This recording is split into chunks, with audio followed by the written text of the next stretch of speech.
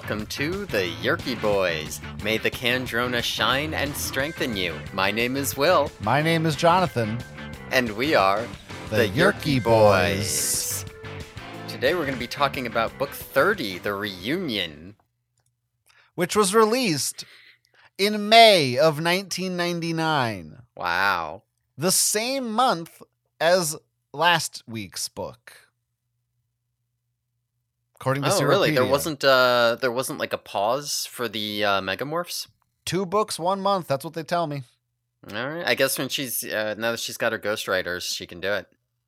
They don't care. They're not worried about eating up shelf space or fighting with themselves for book sales. They're pumping them out like nobody's business.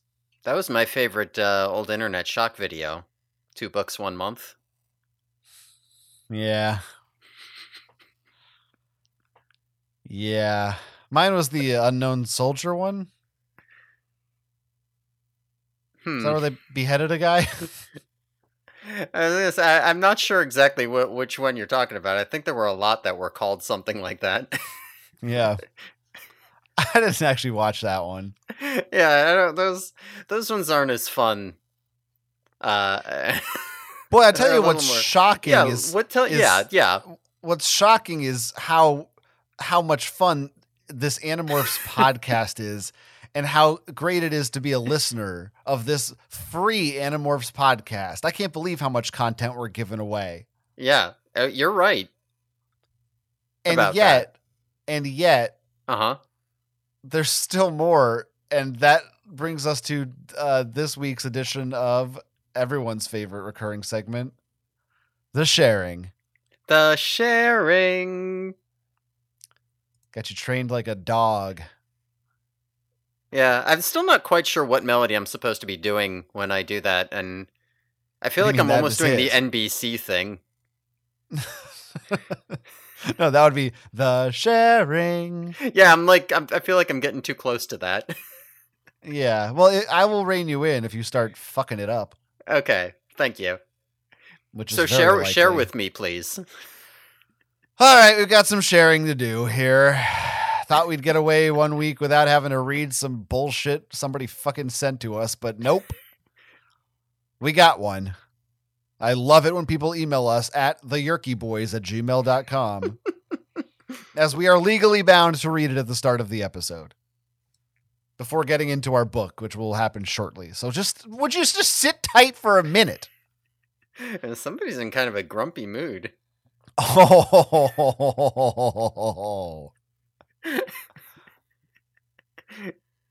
Read the sharing. I want to know the sharing. Oh, okay. This week's sharing, we have an email that came into us from, let's see here. Looks like Steven wrote into us this week. Mm-hmm. The Yerky Boys is kind of like Pee-wee's Playhouse, you know? You check in and, you get your fun side characters. Sometimes you talk to Cherry, Globy. That's kind of what Steven is like, one of those guys. Yeah. Nick No Name, Spam Viking, Efflume. Is that all of them? Have we had any others that repeated? If we did, we clearly don't fucking like you. So fuck off. All right. We love all of you. Subject of this email, there's a couple of things in it, but the subject of it is Patreon book recommendation. Steven says, "Hi guys. I have a recommendation for a book you could read for the Context of Strength segment for your Patreon."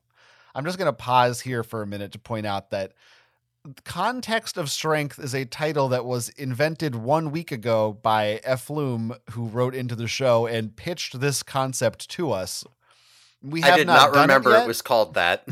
We have not done this segment, nor have we committed to saying we will do it. But Stephen comes in as it references it like it's, of course, Context of Strength. We all know that. Everybody knows what that is. Yeah. The pitch here was that we would read the book from the middle of a series without knowing what it was about. Sure. And we did ask, I guess, for recommendations if we were going to go through with this. And Steven suggests, he says, admittedly, this is the last book of a trilogy, not the middle one, but I think it could still work. Island Book 3, Escape, by Gordon Korman. It's a series I read in 5th grade, and I think the book is about the same length as an Animorphs book. I've wanted to recommend this book for a few episodes now, but couldn't really justify asking you guys to read a whole trilogy, when the only reason I would be asking is for something that happens in the 3rd book. I won't spoil what the reason is, but maybe you can spot it when you read it. Keep up the good work. So, I would like to point out that this is the same asshole who introduced us to the sci-fi classic Grass. So if you're wondering what the fuck is going on here, that's what's going on here. This is a person with, how shall we say, esoteric reading tastes. And I guess we will consider Island Book 3 Escape by Gordon Korman for the future docket. Consider. Yeah. Throw that in the old spreadsheet. And we'll also take this opportunity to tell Stephen and the rest of our non-Patreon subscribed listeners that this week on the Patreon, we are going to be discussing the classic sci-fi novel, Grass. Yeah, can I just point out, like, we have insider information here, and I know for a fact that Stephen is not a Patreon subscriber. Okay, and yet we're reading a book that he turned us on to, and he's making suggestions for it. Where the fuck do you get off? Yeah, well, if it's $5 a month. If he wants to hear our thoughts about Grass, his beloved Grass, or Island Book 3, put your money where your fucking mouth is, pal. Patreon.com/theyerkyboys. Maybe, did I love Grass? Did I hate it? You're not going to know unless you click subscribe. Okay? That's a good pitch. Yeah, you did good. So do you notice how at the end of that email he said, keep up the good work? It sort of seems like that's the end of the email, right? It does sure seem like that's the end of the email. Well, there's a postscript that is longer than the body of the email. Yeah, I was going to comment. That is, the shortest email we've ever gotten. Don't worry. Okay, good. I was worried. The next part of the email is actually relevant to Animorphs, so if everybody skipped ahead because they didn't want to hear about our fucking Patreon again, well, you missed out. He adds, P.S. I think you guys were not doing your best with your literary analysis when you talked about Cassie's reaction to racism. He is referring to our discussion last week of Megamorphs Book 3. You said that her reaction seems out of character, but the books goes out of its way to explain that. He then quotes a passage from the book, which I will summarize and paraphrase here. Basically, Cassie says that she would have let this go normally. She's run into racism before, but she is going through a lot. She's been time traveling in multiple wars. Jake is dead. Rachel might be dead. So she's in an upset state at this time. Okay. Stephen continues. You also talked about how it seemed more like something Rachel would do, which the book again agrees with you about. Again, he quotes another passage. Whoa, Cassie, that is so Rachel, Marco says. Okay.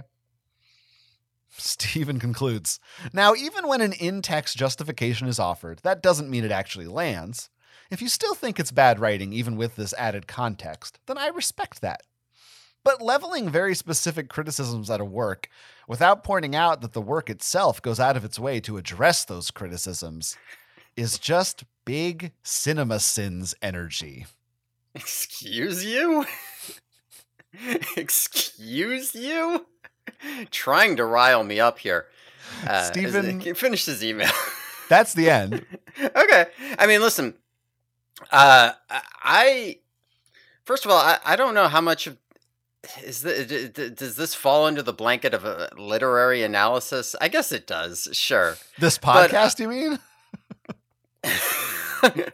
No, I mean that specific. So I was aware of that phrase that or that part where Cassie says like, "Oh, this isn't something I would normally do," and I kind of just chose not to bring it up. I think it was in the notes, but I think I chose not to bother saying it. Um, but I would be far more on board with that if Cassie ever encountered racism in the books in any meaningful way before this. Like, it Mm. feels like racism is always the thing where they're just like, she will offhandedly say, sometimes there's racism and I've had to deal with it. Doesn't actually come up. Then the first time it does, it's like, okay, here's my opportunity as a writer to do this. I better have a sentence in here to pay lip service to how Cassie doesn't, this is not the sort of thing she would normally do. But I mean, why am I taking that all that seriously? I'm looking at what's happening and not what Cassie says she always does. As for the Marco line, that's so Rachel, I think I just kind of was like, yeah, Marco just made a snarky comment. I guess Rachel you could call also that lampshading. Rachel says, "What are you doing? Stealing my act?" Mm. So, I mean, yeah, sure, I guess. I think that what you said rings true to me. I think you answered pretty well. I Thank will you. only add to Steven, first of all, how dare you? Mm-hmm. Go fuck yourself. Mm-hmm. Cinema sins? Who the fuck do you think you are? Get You can expect, if you write into this is the kind of treatment you can expect when you email us. I've never been more offended in my life. Okay? If that's what you were going for, you succeeded. The other thing I will just add a little bit in my defense is that normally I like to read these books 2 or 3 days, maybe even one day in advance of recording so that they're fresh in my mind. And in this instance, it had actually been a couple of weeks since I really read the book. So if some passages like this slipped my mind and I didn't call them out in a way that I should have, that's why. That's fair. No, is that fair? I think that's fair. I'd say that's pretty fair. I would think say that's fair. Even Steven would agree that that's fair. Is Yeah, it balanced? I think you would. I don't know. But It is, because we both agree, so it's balanced. All right. Thanks, Steven, for sharing that with us. If you'd like to email Don't and thank him. be ridiculed and insulted, you can, with all your comments and questions, theyerkyboys@gmail.com. And hey, check out our Patreon, patreon.com/theyerkyboys. Okay, now we can get to the book. Yeah, and by get to the book, you mean we have to talk about things before we can get to the book. But they'll be relevant to this book now. Yeah, well, that's all going to be parts of the book. Yeah, in some sense. You think? Yeah. Right. Let's start off here. This book was ghostwritten by an Elise Donner, who Elise Donner Dodd. Yeah, I don't know why I did it. she is the ghostwriter. No, hold on. Let me do another one. Yeah, do another one. Do another one. I am not gonna go to any of her parties. That's pretty good. Okay. Yeah. In addition to this book, she also did books 37 and 46. So she is invited back 2 more times, but no consistency with characters. I don't know. I'm not really seeing much in the way of like trends for that. Some people have characters, some people don't. I don't know. Now, I will say, when I looked up Elise Donner, this is the name of the lady who wrote the Vampire Diaries. Is this the same lady? I don't know.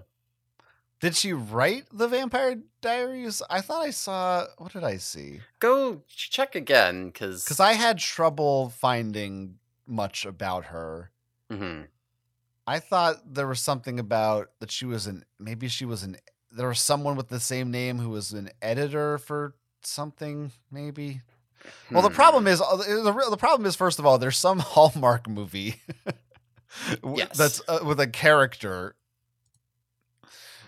with that same name. So those are most of the results. I see Lisa Jane Smith is an American author of Oh, adult fiction, best known, but it's somewhere in here. It said that Elise Donner oh, I see. Wait. was involved. The series was commissioned by Elise Donner, who was an Okay. editor of Alloy Entertainment in 1990. Okay, so that's probably not the same person then. I don't know. I could see. I don't know what the hell Alloy Entertainment. It's a book company, I guess, but it does seem like a lot of these ghostwriters. It seems like some of them maybe are just editors or people who are kind of, not, they're just kind of writing a lot of shit, and it's just somebody has an open schedule and they know somebody and they ask them, hey, you want to write an Animorph? And they do Yeah, it. I do think that's probably true. But yeah, I could not find anything about this ghost author. Like I said, I saw that link and I think I got confused. But yeah, when I was trying to find like specifically what she did, it was like, okay, there's these Animorphs books, and then there's some other Elise Donners out there, and then I can't necessarily tell if they're the same people or not. It's not clear to me. Yeah, could be this person, could just be another pseudonym. Who knows? Yeah, maybe book 37. I'll go back and check again. Yeah, I'm sure we will. We'll probably have this exact conversation again. I've forgotten that it happened. Yeah, I'm curious what we're gonna do when we start repeating. I think we already have repeated. I don't know. Well, I mean, other than just like trying to compare the two books, maybe that's all we'll do. Fuck it. I don't know. Yeah, well said. We're not doing that much here. No, very little. Some more than others. So, What? some of us. Anyway, the What's that? the cover here, Marco turning into a cockroach. Ah, the cover. Yes. Yeah, we're fine. Yes. That's what we're on. Ah, yes. Crack it open, swirl it around, sniff it like a fine wine. Well, the cover's on the outside.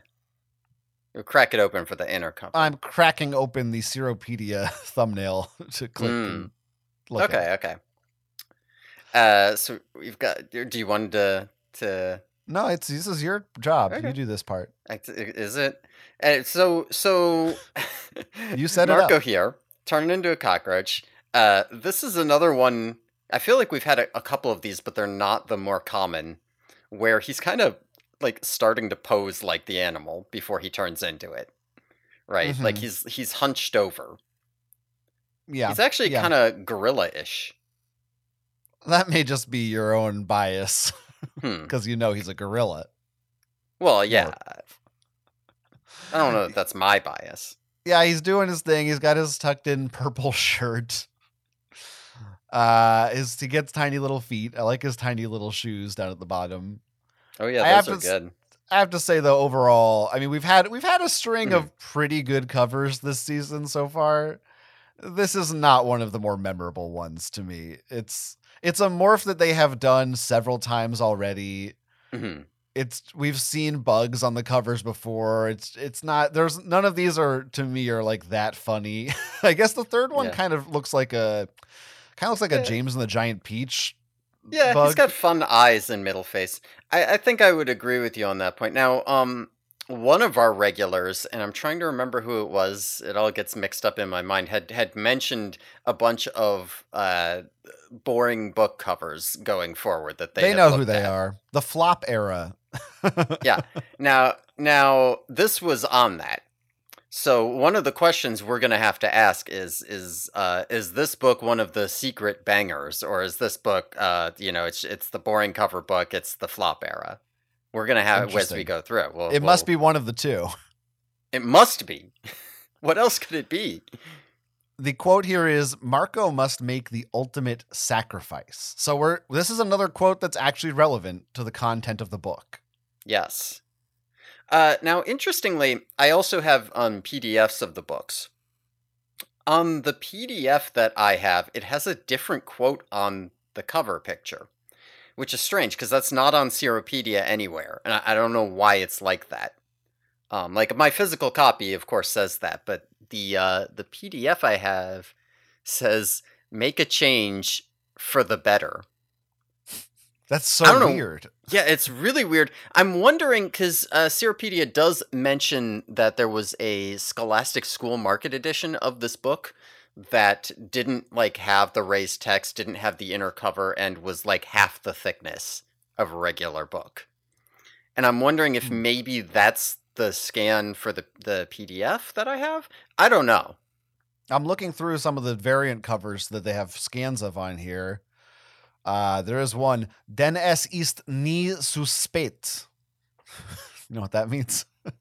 Because it's never too late. If you pronounced it correctly, that's what it would mean. Is that what it means? It's never too late? That's the Es ist nie zu spät. Yeah. I guess in Germany, Marco is like a more hostile, aggressive character because the title of that book in German is Die, Rachel. Seems inappropriate for his character. Die Rachel? Well, he is his nickname. It's Die Rach. Okay. Yeah, makes sense. I couldn't figure out. That's pretty good. It's also that version has a logo from Ravensburger, who is a pretty well-known board game publisher. That's interesting. They do books too overseas. I don't know. Sure. Anyway, I can't find I'll put that you quote on that. You're talking about. Yeah, no, that's what I was wondering because I didn't see it anywhere. It's like in the image, so it's not like somebody fucked up the text. So if anybody knows anything about why it's like that, let me know. If anyone at Seropedia was worth their fucking salt, they'd have this shit on there somewhere. Yeah, I'd be able to tell.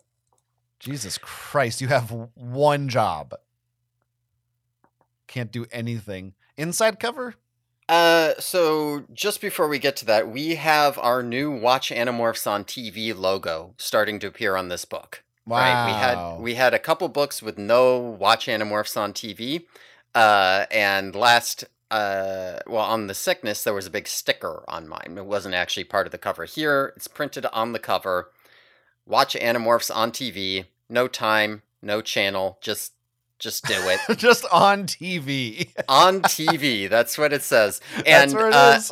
I think the TV show only lasted a couple more months after this book, although that logo will be on the rest of the books. Sure. So, on TV. If you see it on TV, go watch it.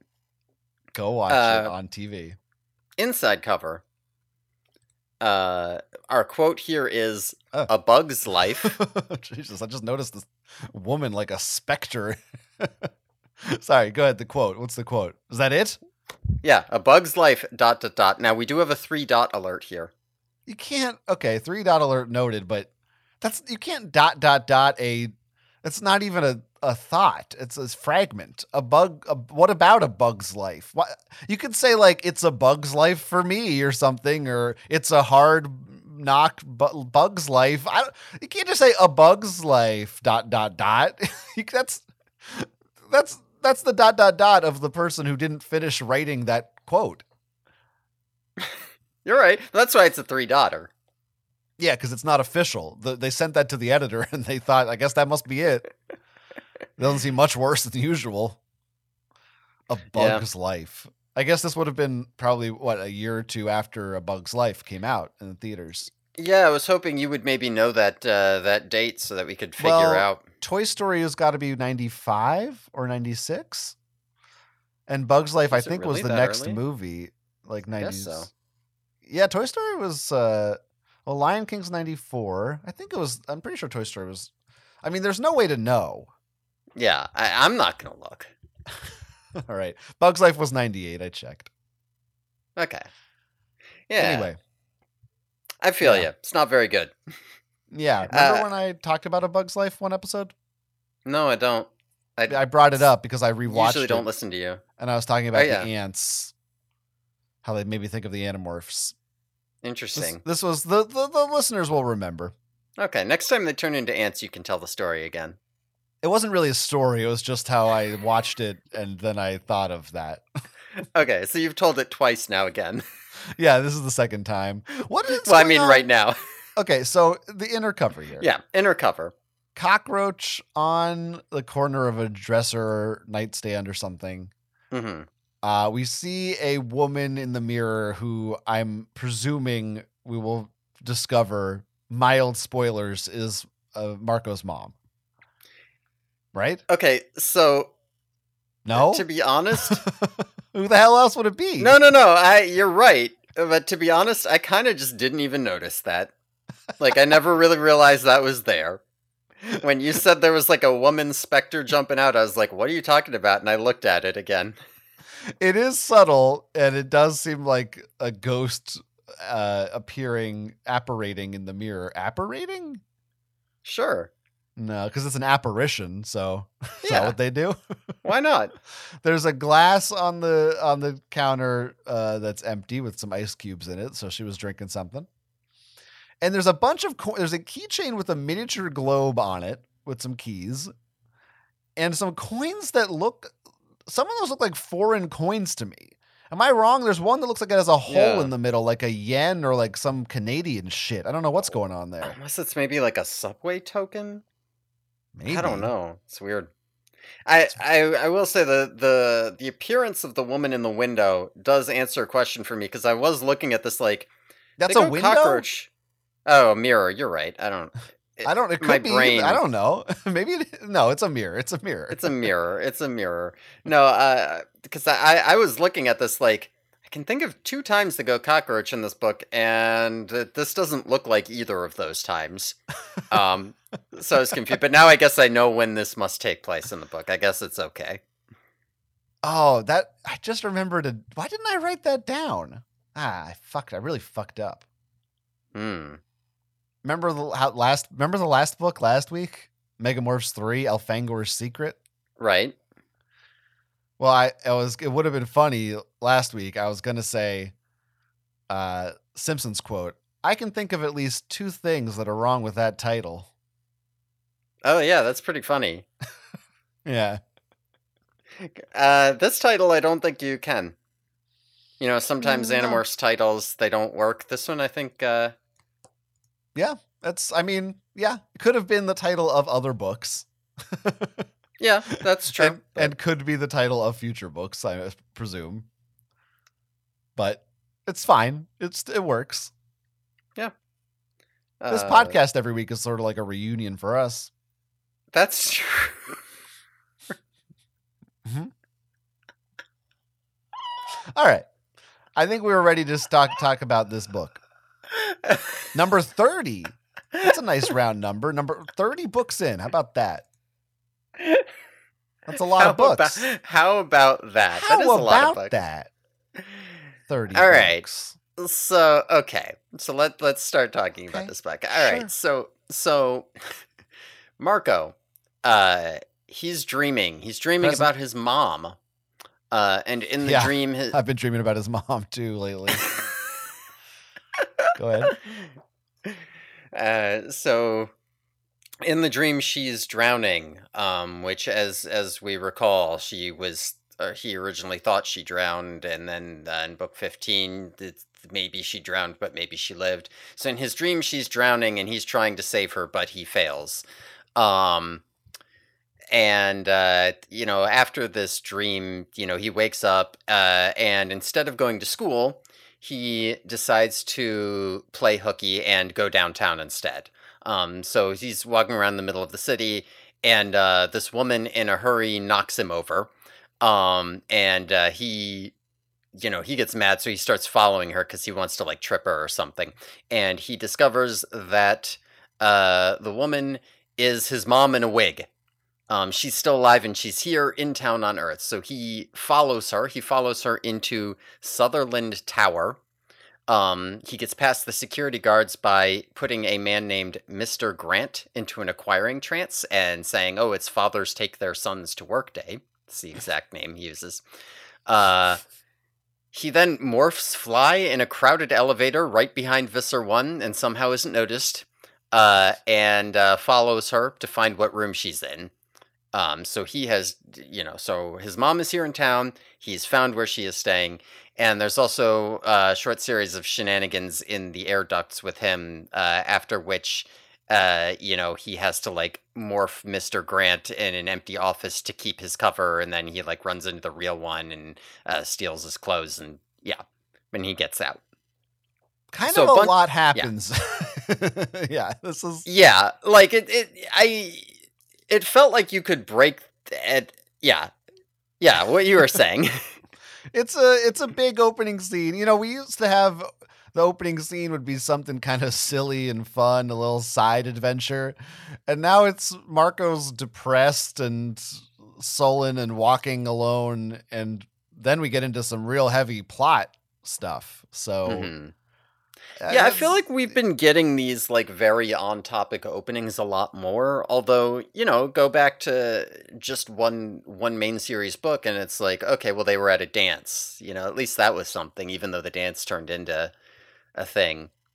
But yeah, as you were saying, there's a lot that happens here. The first like third to half of this book, I would say, is kind of like that, where it's like there's a lot of like very, very short set pieces and very, very short, like this happens, this happens, this happens, and it's not always clear to me where exactly we should be breaking to talk about it.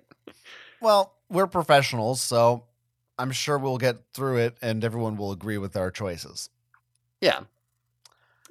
Let me ask you something. If you were to describe your mother to someone, would you use the terms beautiful or pretty smelling? No. Yeah. Marco, methinks Freud might have a field day with little Marco. He might. I might have used some slightly creepy terms for a while because, like, my mom kind of didn't age for very many years.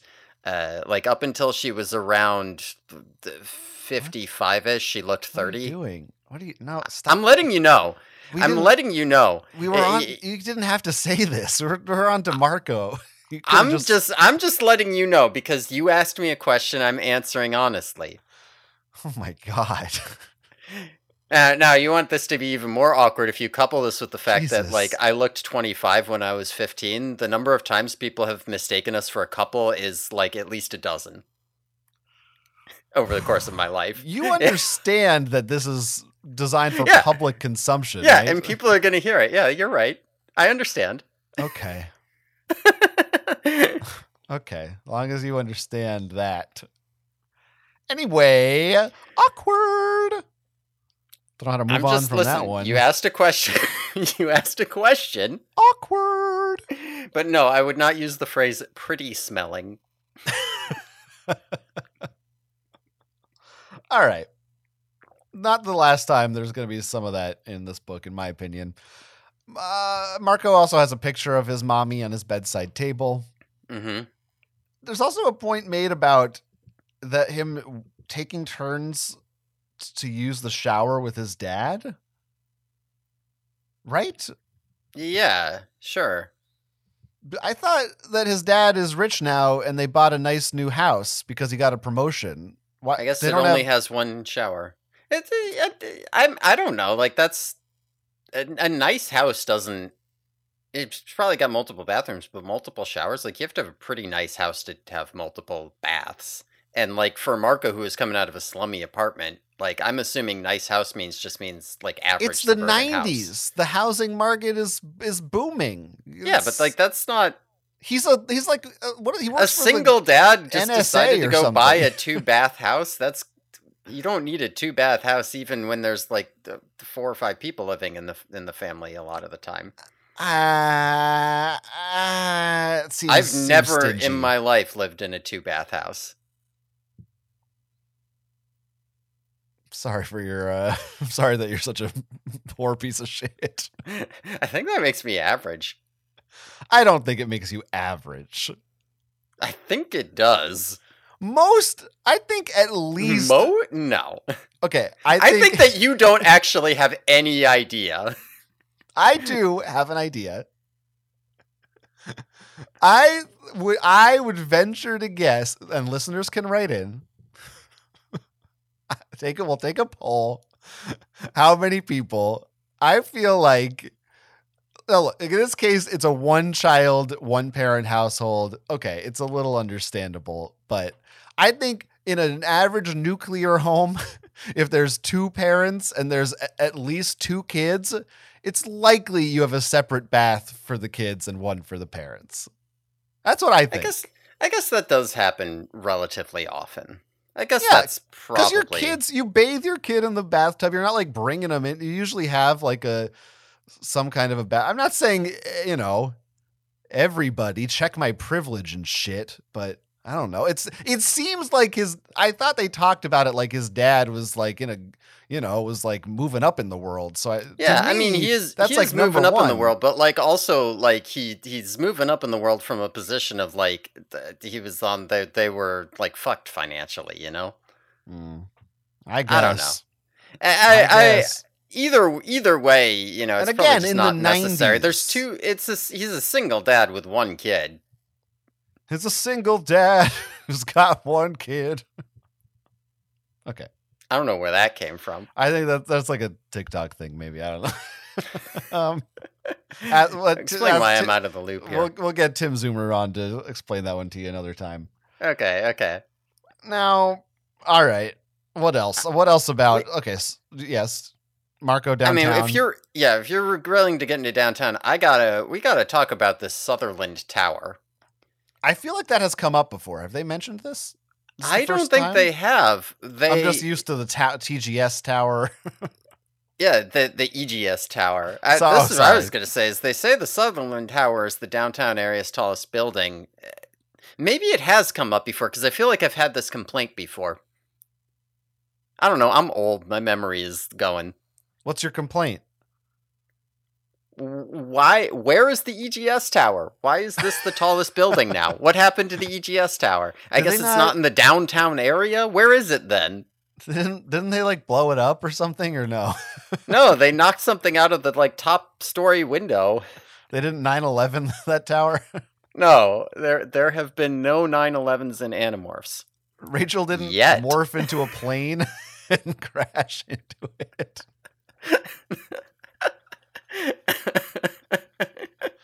She would do that. Wouldn't you? As soon as, like, in a few years when AI is better, first thing I'm typing in to make a movie of Rachel from Animorphs morphing into a plane and doing a 9/11. Go on Bing image generator and we'll... Yeah, but I want it to be like a movie. I want it to look real. Okay. I see. Yeah. The Sutherland Tower. Yes, I mean it's a good question. Clearly, we just don't care about the other tower anymore. We have Sutherland Tower. Yeah, this could have been EGS Tower, but what even was that tower? Like, what was the purpose of it when it wasn't being used for nefarious Yerk things? Yeah, I have no idea. This one seems to be an office building of sorts. Yeah, which makes sense, I suppose. Mm-hmm. Towers, you got floors in them. You can do that kind of a thing. Yeah. And Marco gets, as you said, he gets whacked by a briefcase. Mm-hmm. And he immediately is just casually ready to go get revenge on who he believes to be a complete stranger. Yeah. Well, he's probably just going to trip her, right? She knocked him over. He's going to trip her. He's in a bad mood. He dreamed about his quite mom petty. It is quite petty. I'll give you that. Listen, I'm too much of a coward to do something like that, but I understand the sentiment. But it was accidental, you know? Yeah. But if you're in a bad mood, it's fine. I was wondering, they don't really, I don't think this is the case and they don't seem to delve into it ever again. But when we find out it's Marco's mom, I was thinking, what if that was maybe Marco's mom inside of Yerk Brain was like fighting to take control. And that's why her arm jerked out and hit him or something. I don't know. I don't know. That would be kind of cool, but I don't think that's what happened. Could be, and there's I might get into that a little bit at a later point. But yeah, it does seem like at this point that they're just not aware of Marco's presence in any way. Pure coincidence. This whole thing is complete coincidence. Eric the Chi didn't say, "Hey, I found Visser 1." If Marco had turned down a different street or gone here 2 minutes later or 2 minutes earlier, this book doesn't happen. Yeah, that's correct. This doesn't even feel, because normally when you say something like that, you can be like, maybe the giant sky wizard that the series made did it, but this doesn't even feel like that. Like, this isn't his style. He does stupider, more obnoxious shit than that. Yeah, for sure. Yeah. So then he morphs Mr. Grant, and you can tell Kay Applegate didn't write this book because his name is Mr. Grant, not Mr. Granat or something. I was actually going to say, no, this name sort of came from Kay Applegate, but there's a reason why it's not Michael stupid Grant? as fuck. Yeah, because this is very clearly her husband, Michael Grant. Okay. That's where the name comes from. Now, I don't know, maybe the ghostwriter just decided to name it after him because she thought it was funny, or because he was cheating on her. But like, it's also possible that she just fed the ghostwriter the name. But yes, that is why this name is normal and reasonable. And it almost feels a little out of place how normal and reasonable it is. Yeah, it's always just strange when they feature a background character like this. I don't know. It never feels quite natural to me. Mr. Grant seems kind of gross too. Yeah, well, he's just old and fat. I think we can relate to that a little, maybe. Not me. Okay. Yeah, not really for either of those, but I could see where maybe you could. Now, this is saying that this is this the first time we've ever had a description of a human turning into another human? Like we've had aliens turning into humans. We've had humans turning into humans, like kind of off screen, and we don't really describe it. But a lot of times when they morph new animals, we get these long passages that are like, and then, my extra legs sprouted out and this happened and blah. Here we get like this long explanation of like how he gets a bunch of extra belly and butt fat and his hair falls out or whatever. And like, have we done that with human to human before? We might have once maybe, but I cannot recall. Yeah, I'm trying to think, when have they turned into a human? Seropedia, why aren't you helping us out here? I don't know. Yeah, I swear there was at least one other instance of an Animorph doing it, but all I can come up with is David and aliens.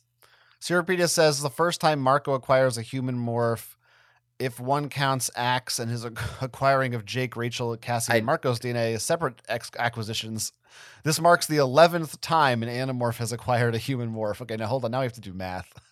So if one counts Axe and is acquiring of 5 other people, so I would count that as just one.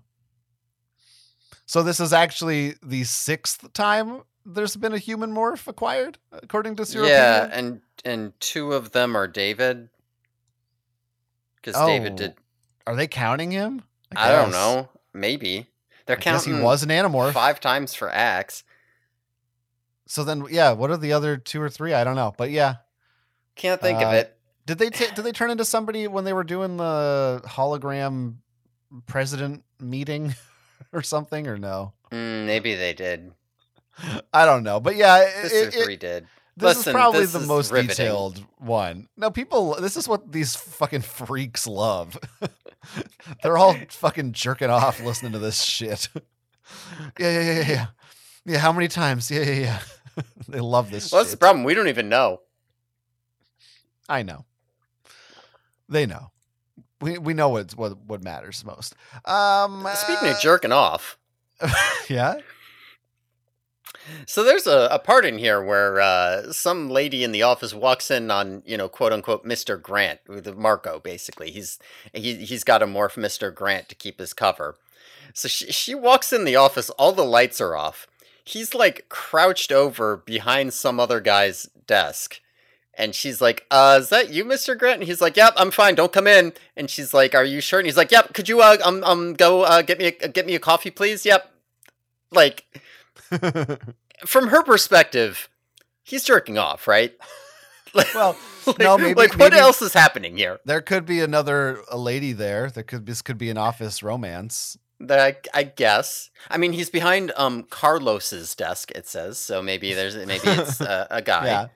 We don't discriminate. I don't. Mr. Grant doesn't strike me as being into that. Okay. What, Because Marco would Latinos? have yeah, well, I think Marco would have morphed and been like, "Whoa!" All of a sudden, I think Leonardo DiCaprio is so pretty. It does seem like Marco's the type to say that. Yeah, it would have been the first thing out of his mouth. Notice they didn't mention what it was like to have Mr. Grant's dick. Didn't come up. Wonder why.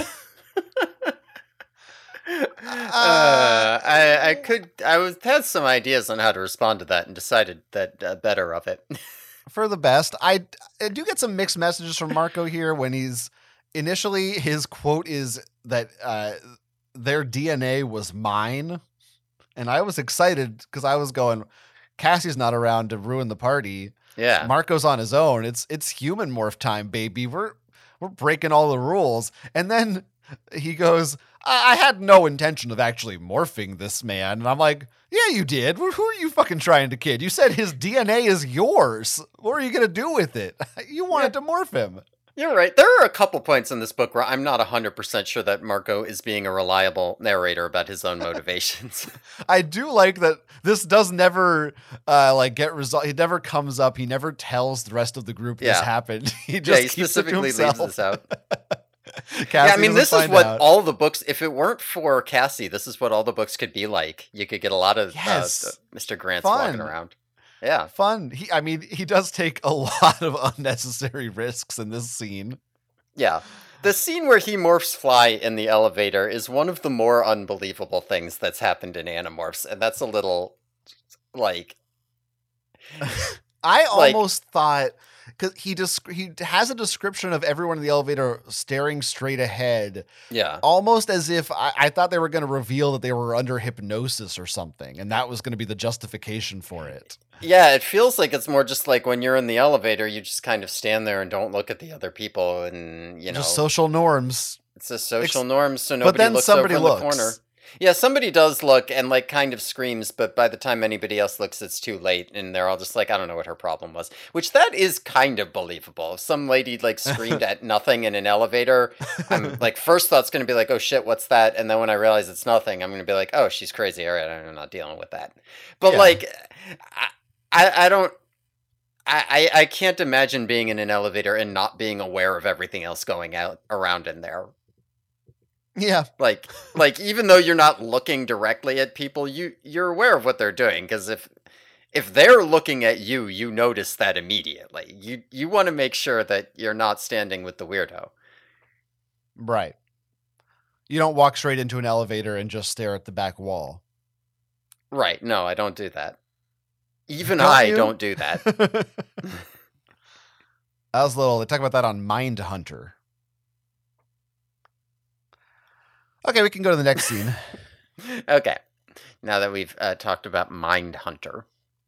Mm-hmm. All right. So let's just do a little bit here. There's Marco comes back to school in the middle of the day. He calls a meeting in the barn. There's like a little run-in with Chapman.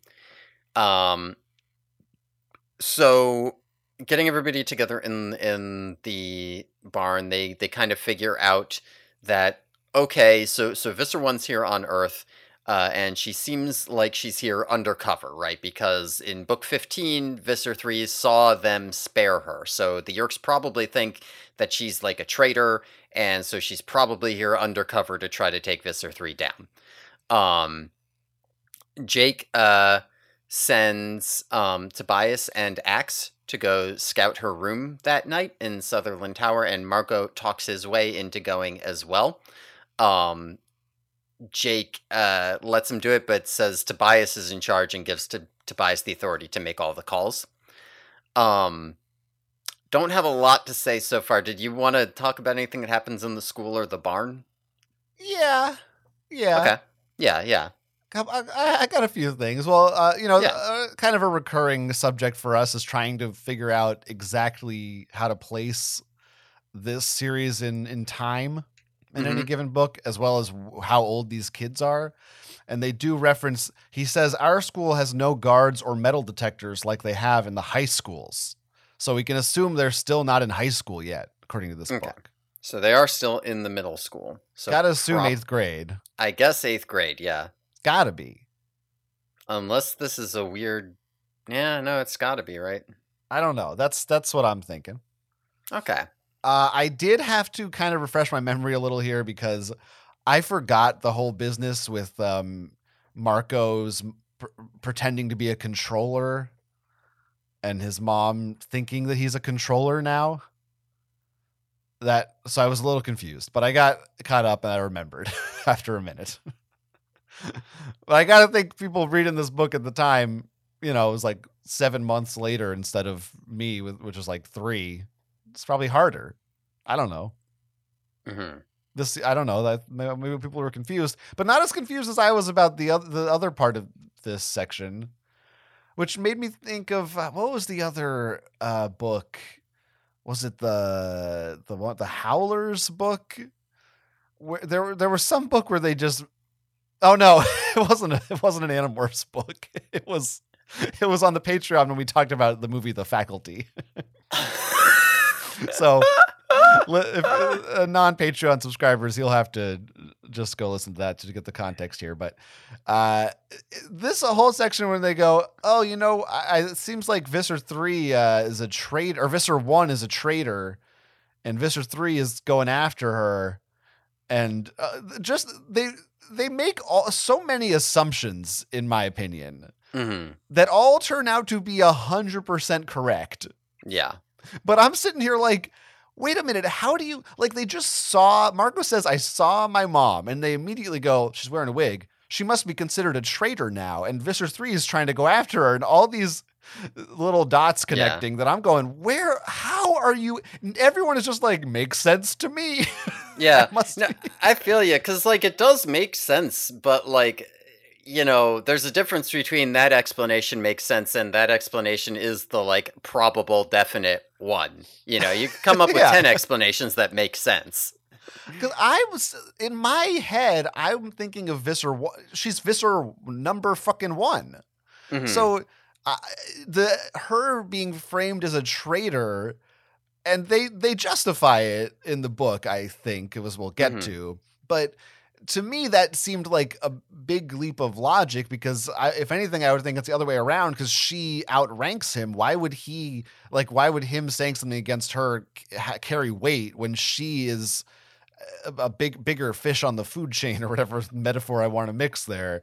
I just didn't, that's not what I ever would have thought. I don't know. I mean, they're both yelling up the food chain here to the Council of 13.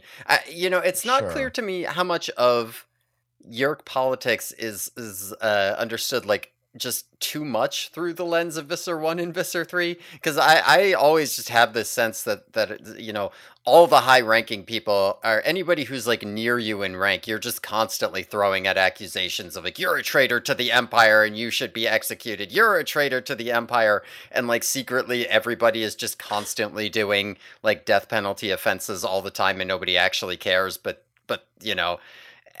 this is kind of how I view all of this. But maybe that's just Visser 1 and Visser 3. Yeah, it's a little unclear. Do we ever find out about Visser 2? Because we've seen they Visser must 4. mention him at some point. I'm sure they do at some point, and I'm just not remembering. Yeah, I guess it's not clear to me. I guess they're just basically military generals, kind of?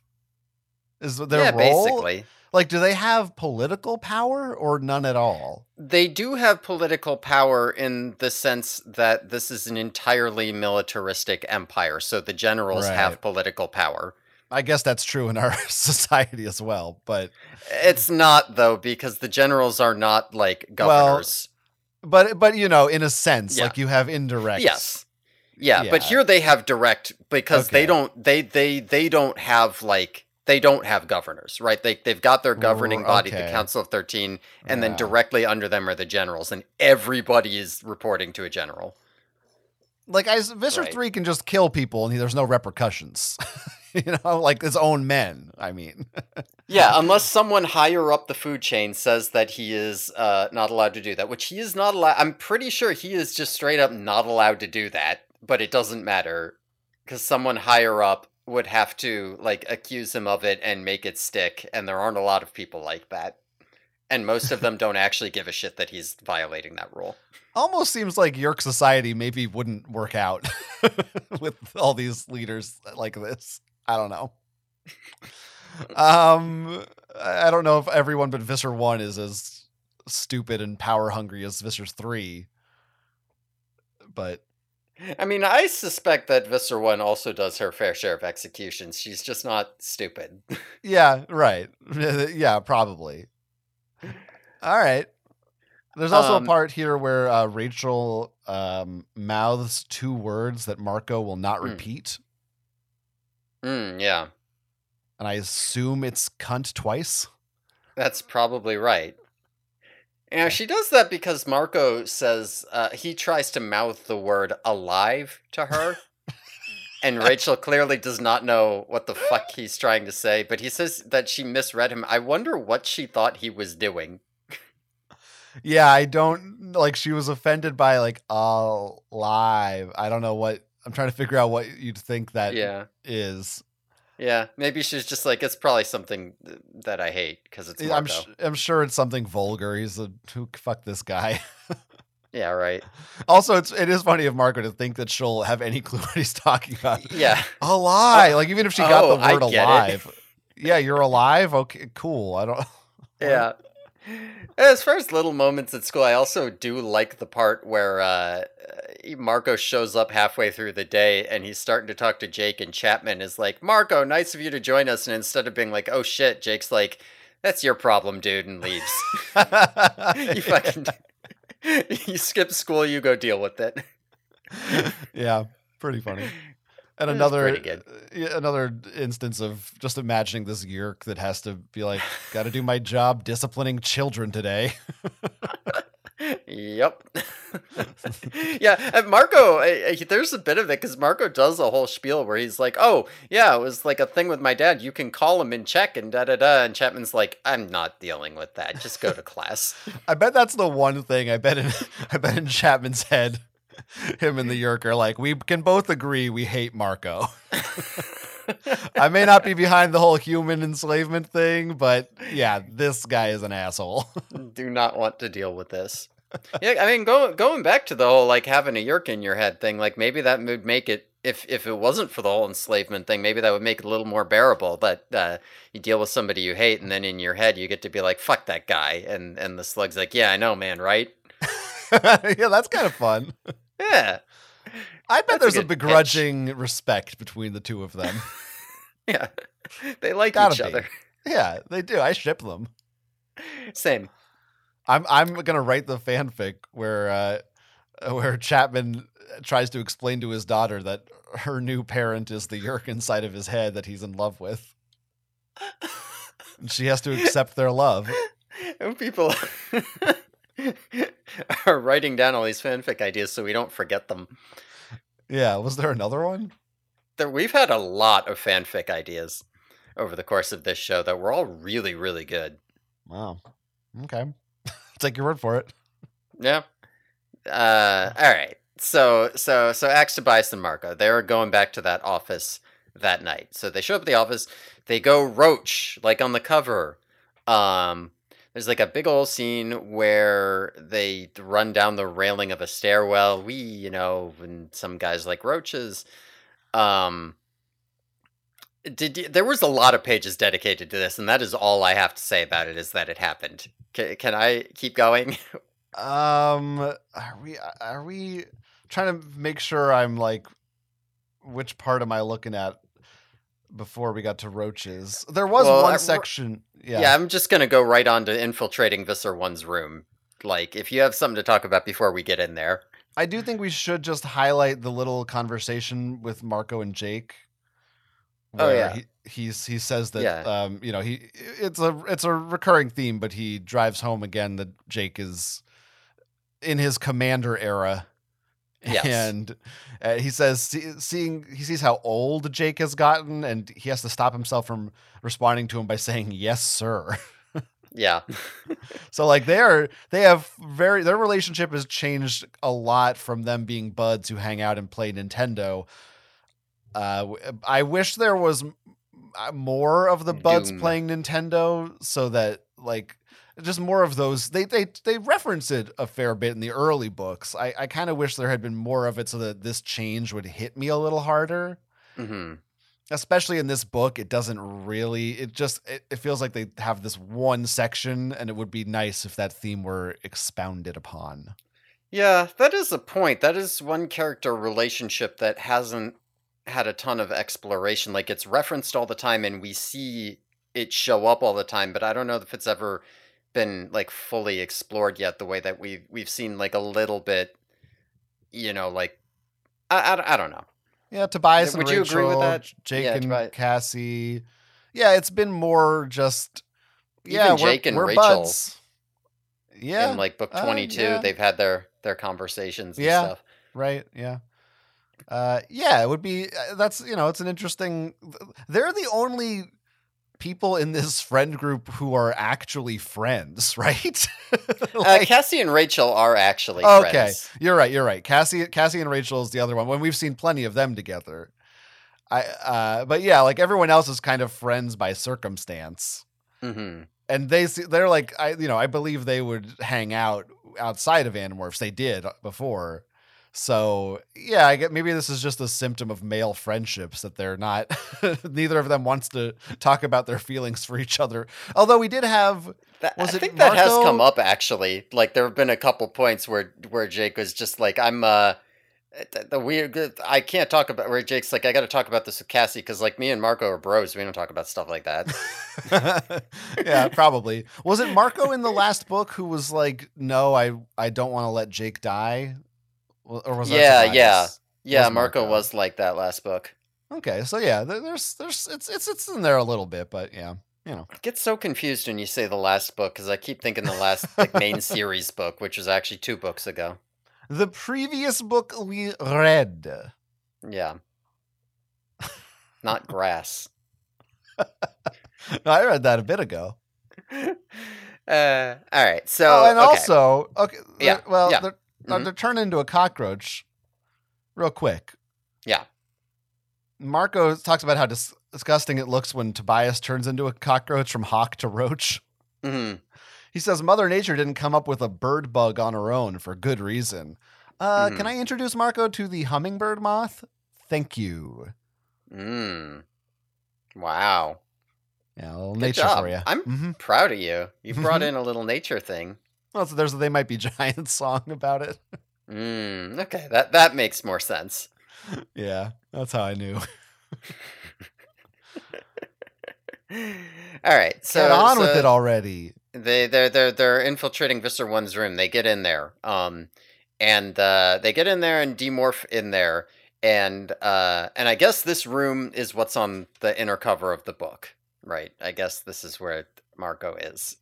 That's Visser One's room here in the Sutherland Tower. Okay. Okay. And they demorph and they see that there is a portable pool there.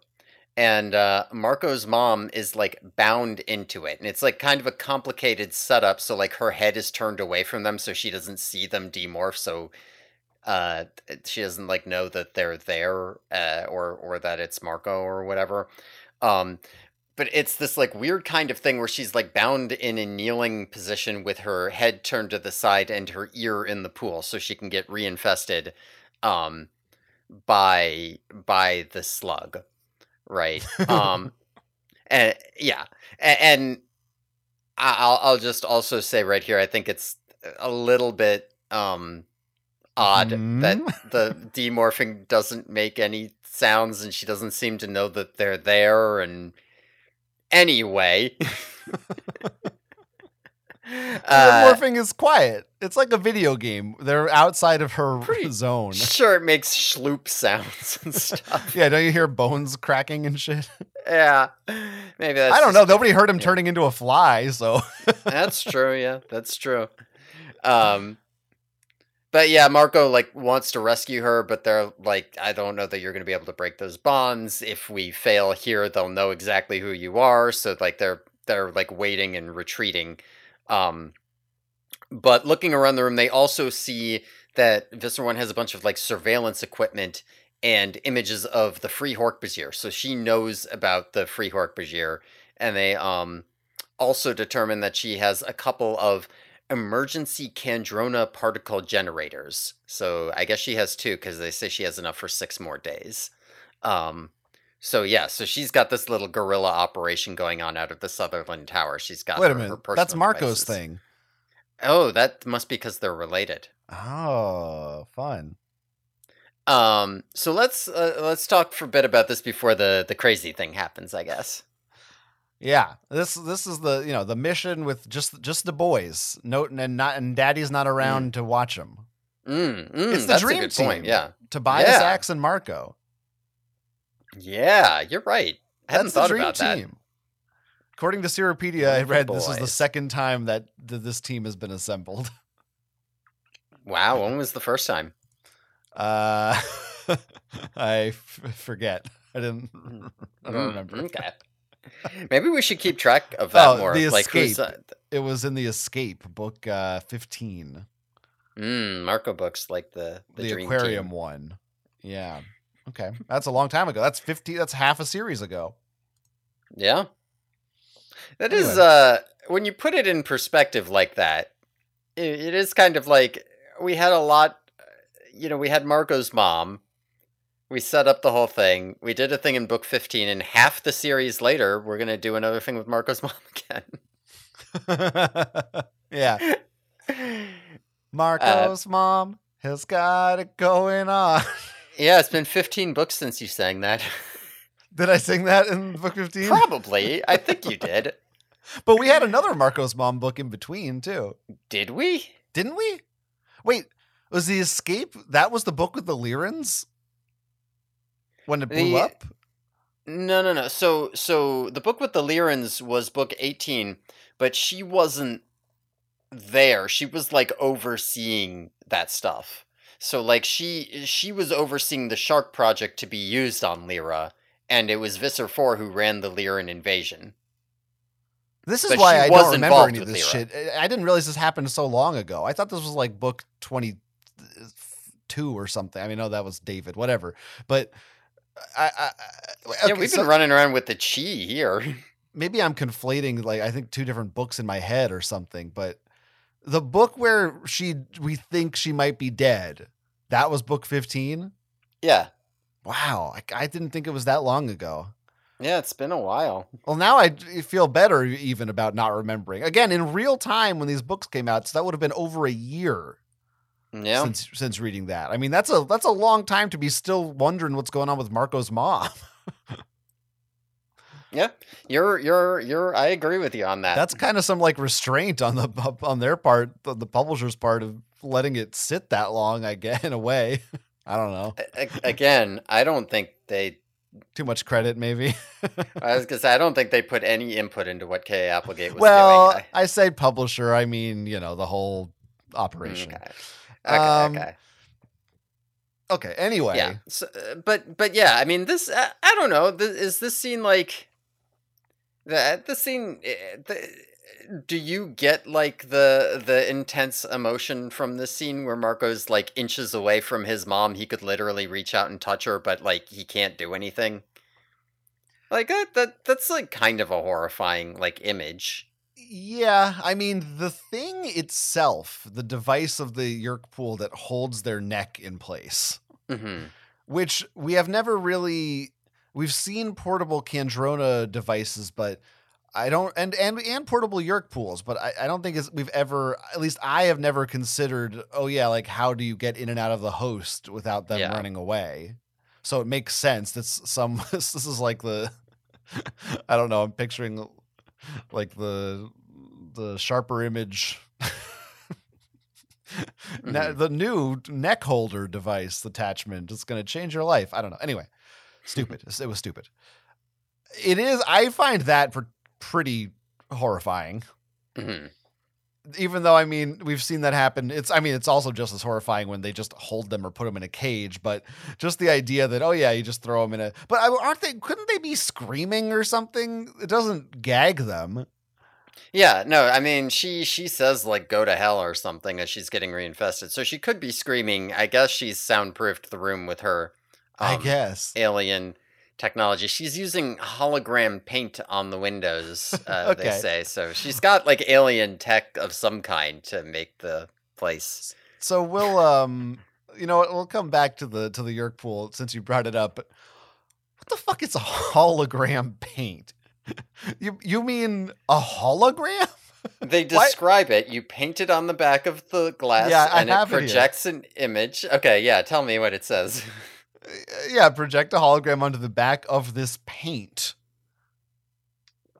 What? And thereby disguise a room. Wait, so you paint something and you project the hologram onto the paint?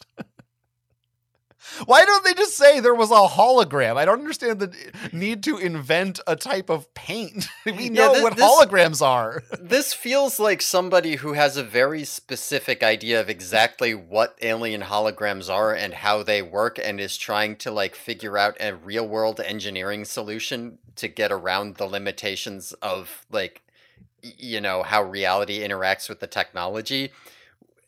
But this is not this is not hard sci-fi, right? You can just say like there was a hologram and it's fine. Like We've in the seen real them world use there are holograms before. yeah, because like you could say like okay, but like maybe it doesn't work because if you're in the room it'll look like a hologram or something weird, or like it doesn't work well with the window, or I need it to not be a hologram in the room but only from the outside, and there's something about the angles that make. But I do think that all of that is just like you could just say it was a hologram. It's fine, right? We don't understand Yeah. how holograms work enough to nitpick that. It was so confusing to me because this is just there are certain shortcuts you can take in fiction where it's just like yeah, it's a hologram, like nano machines or whatever the hell. You don't need to explain the science behind it. It's just unnecessarily confusing. I guess it's maybe as a kid I'd be like, wow, this is like a new idea I haven't ever imagined before, and maybe I would have thought that was cool. So I don't know. I don't remember this at all from when I was a kid. Like this is the part that's just like, oh yeah, that's there. It made no impact on me as a child. That's good. I'm wondering if something else made an impact on you as a child, because I feel like this Yerk pool might have put some fetishes into some kids. It restrains you and it holds your neck in place and you're helpless and can't move and like screaming while a slug is about to come back into your ear. Yeah, I see it. And your head's like half submerged. I could see it's a mom. Yeah. They go out of their way to talk about how beautiful and pretty smelling she is.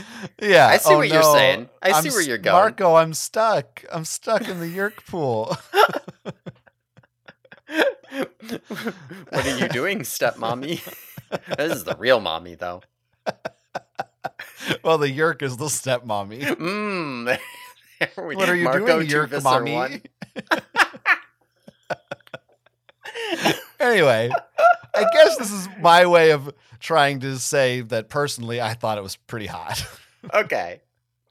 Would have been better if it was a dryer, but Yeah, now to your point, I do think that the Marco mom relationship, I mean, we're going to get into it deeper in this book, but the horror of it is they'd spend a lot of time on it in this book, and it's pretty well expressed, I think. I did kind of think in this scene, I guess I can see why maybe it's not in their interest, but I don't know. Part of me just can't help but go, just reach in there and squash it. Just stick your hand in there and pick it up, throw it somewhere. Yeah. Like it's not that fast. It doesn't know you're in the room. Run up to the thing, reach inside, grab it. Yeah, right? No, it's not crazy. I understand why with cooler heads in charge, you're looking at it like, well, I don't know if we can move the pool. I don't know if we can cut the bonds or get them to release. So even if we kill Visser 1, the host body still might be here. And then what? Somebody's going to come check on her at some point, maybe. And then what? We either kill the mom or do, like, I don't know what we can do about it without blowing cover.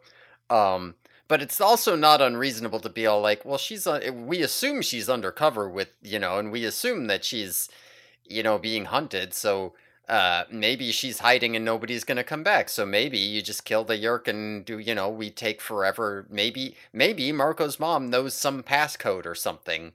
Yeah. It wouldn't have been crazy to just say, fuck it, just kill the Yerk and let's see if we can get her out of there. Yeah, I would have thought, but they decide no.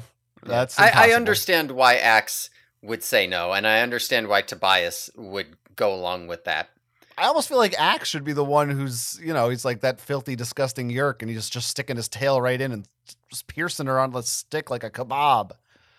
Yeah, I guess it's both. There's a bit of both of that for Axe. Yeah, if Rachel were here, that Yerk would be dead. Well, yeah, and so would Marco's mom. She would just like, let's just blow up the office. Yeah, what happens if someone comes in and finds her? Okay, then we kill her. They're having a big debate.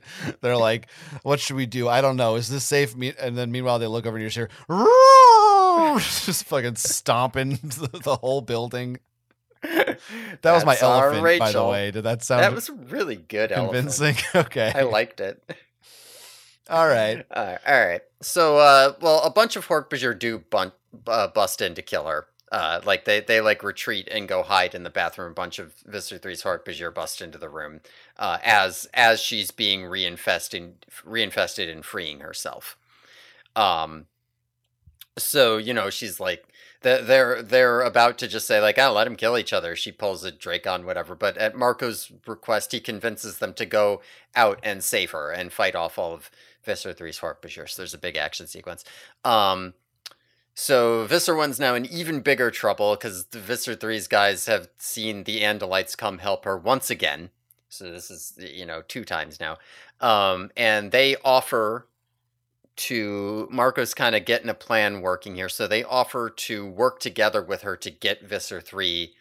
And she agrees that she'll help them get Visser 3 on the condition that they give her the free Hork-Bajir Valley. So Marco gets Tobias to agree to her condition because he's got wheels spinning. He's got an idea. Now, we don't find out exactly what his idea is yet, but he's got a whole plan here. So they cut a deal, all right, and it's very explicit. Both of them say out loud that like, okay, the other one is going to betray them first opportunity they get, right? They're just like, all right, we'll work together to get Visser 3 here, and first one of us who gets the chance to kill the other will also do that.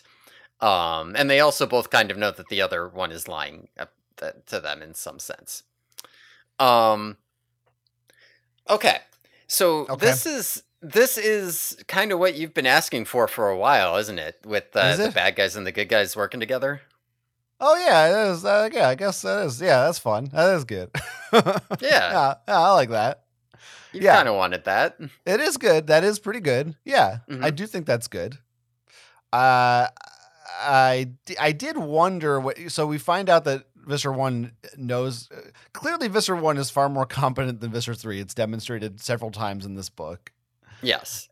She knows that there's a Hork-Bajir colony, which I don't think Visser 3 even knows about, or does he know because they've been like raiding it? I guess from time to time. I think Visser 3 is just like he thought the initial free Hork-Bajir were killed, and then they're getting raided by free Hork-Bajir. I don't know what. I guess Visser 3 must know that there is a free Hork-Bajir colony somewhere somehow. But don't they seem surprised that she knows about it when she brings it up? Yeah. I don't. It seems like they think nobody knows about it. I don't know. Yeah, no, I'm not sure. Like, it does make sense that she wouldn't know. Like, in the context of this book, it seems like Visser 3 has been trying very hard to keep it quiet, right? Like, one of the things that Visser 1 is here to do is to go to the Council of 13 and say, look how incompetent Visser 3 is. He's got these Andalite bandits he hasn't exterminated. He's got free Hork-Bajir, right? The only free Hork-Bajir in the whole galaxy. Visser 3 let it happen, blah, blah, blah. So it would make sense from that perspective that he wants to keep it quiet. But you're right, it does seem like the Animorphs feel like he just doesn't even know at all. But then in this book, it kind of feels like he does know. I don't know. Yeah, it's a little bit. Yeah, it seems like I think in past books he must have known. I don't know. He could, obviously the one thing he doesn't know is where it is, and neither does she, I guess. Yeah. I was wondering at first, is she trying to hunt him down, or maybe she's gonna help arm them, and just maybe her quest for revenge is so great that she no longer cares about the Yeerk cause or something. But she does. Yeah, no, she's totally loyal to the, well, I don't know if loyal is the right word, but she's got the Council of 13, right? Like if she can get them on her side, then like she can have Visser 3 executed and she can have all her former glory. So she's not willing to turn her back on that. Yes, we find out this scene confirms all the theories about her. We find out everything they said was 100% correct. Yes. She's been demoted to sub-Visser. Pretty harsh. Yeah. That's pretty harsh. All the way down to sub. You're telling me Visser 3 never fucked up bad enough to get even down to 4 or 5, and she goes from 1 to sub from one little mess up? That's harsh. Yeah, fucked up on Lyra, and she also, I mean, Lyra was lost entirely, although it was Visser 4 in charge. I don't know. But she also, well, wait a second. Yeah? So it was Visser 4 in charge, and then they changed the entire timeline. Well, we don't need to talk about that. Okay. All right. Yeah. No, I think Visser 4 was still in charge. But she... I think we just pretend that book kind of didn't happen, right? It's just easier that way. But she's also been accused of being a traitor, and I actually have I'm trying. See, I just going off of this book, I think there is reason to believe that that it's possible that maybe she wasn't really demoted to Subvisor, or like she was officially demoted to Subvisor, but maybe sort of not. Like maybe that is a political play where she kind of still has Visser 1 power, but she's being called Subvisor. I don't know. That's a theory. Yeah, when we get to the end of the book, you'll see some stuff with that. Okay. All right. Maybe I missed it. I don't know. I don't know. But anyway, there's maybe that's too spoilery to talk about now. But she, yeah, no, she has been demoted to Subvisor here. All right. I think Axe is a good fighter now. Yeah, it's kind of reminiscent of Elfangor being a prodigy, because there's like a whole bit where he like kicks some Hork-Bajir ass and they like run away and they're scared of him. Yeah, so I feel like there's been progress I mean, he was always kind of a good fighter, but here it seems like he's a real badass. Mm-hmm. So that's fun. Yeah. Here's something I found strange, and I think this happened a couple times in the last book too.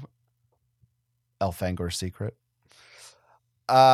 Referring to people as meat. Have you picked up on this? Interesting. I don't think I have. I know Karen said it in book 19, but yeah, it's definitely, and maybe I even brought it up already, but I've noticed it more in this book and I think the last one or the one before that. That is basically, instead of saying someone is dead meat, they just shorten it and say, "Oh, they're meat." Oh, I see what you're saying. Yeah, that okay. Oh, okay. You're talking about I thought you meant like context. a Yeerk saying that, which I couldn't think of that happening. Oh. Interesting. Yeah. No, they just go, they're meat. You're going to be meat, buddy. Which is, I've never heard that before, and it's kind of weird. Yeah. It's a little grosser than dead meat. It's funny, you take the word dead out and it feels grosser. Yeah, because dead meat is not that no longer means anything. Like, you don't think about the actual meaning of it. It's just sounds that mean you're going to get beat up. Whereas meat is like, ugh. That's icky. Yeah, I feel you on that. I'm trying to figure out, was that slang, or was that them trying to do a Joss Whedon and invent a slang, or is this like maybe this is maybe some of these ghostwriters are from different regions where they say it. Trying to avoid the word dead for censorship purposes. Maybe that's what it is. Yeah, maybe they said dead meat. No, but they talk about death all the fucking time. Yeah, so. I don't know. Anyway, I don't know. Just something I think is weird. Yeah. And You know what? Maybe we'll. Oh wait. When do we talk about Marco and his mom and whether or not she lives or dies? What do you mean by that? I feel like a kind of the core of this book Mm. is the conflict of between Marco, his desire to save the human race, and everyone else being like, oh, Marco doesn't have the guts to kill his own mom, and Marco saying, no, I can totally kill my Yeah. own mom. Yeah, All I that think there's stuff. going to be more of that coming up. Like right here, you can sort of there's like kind of like that suspicion where you know the other characters they don't really know what Marco is playing at here because he doesn't explain his plan.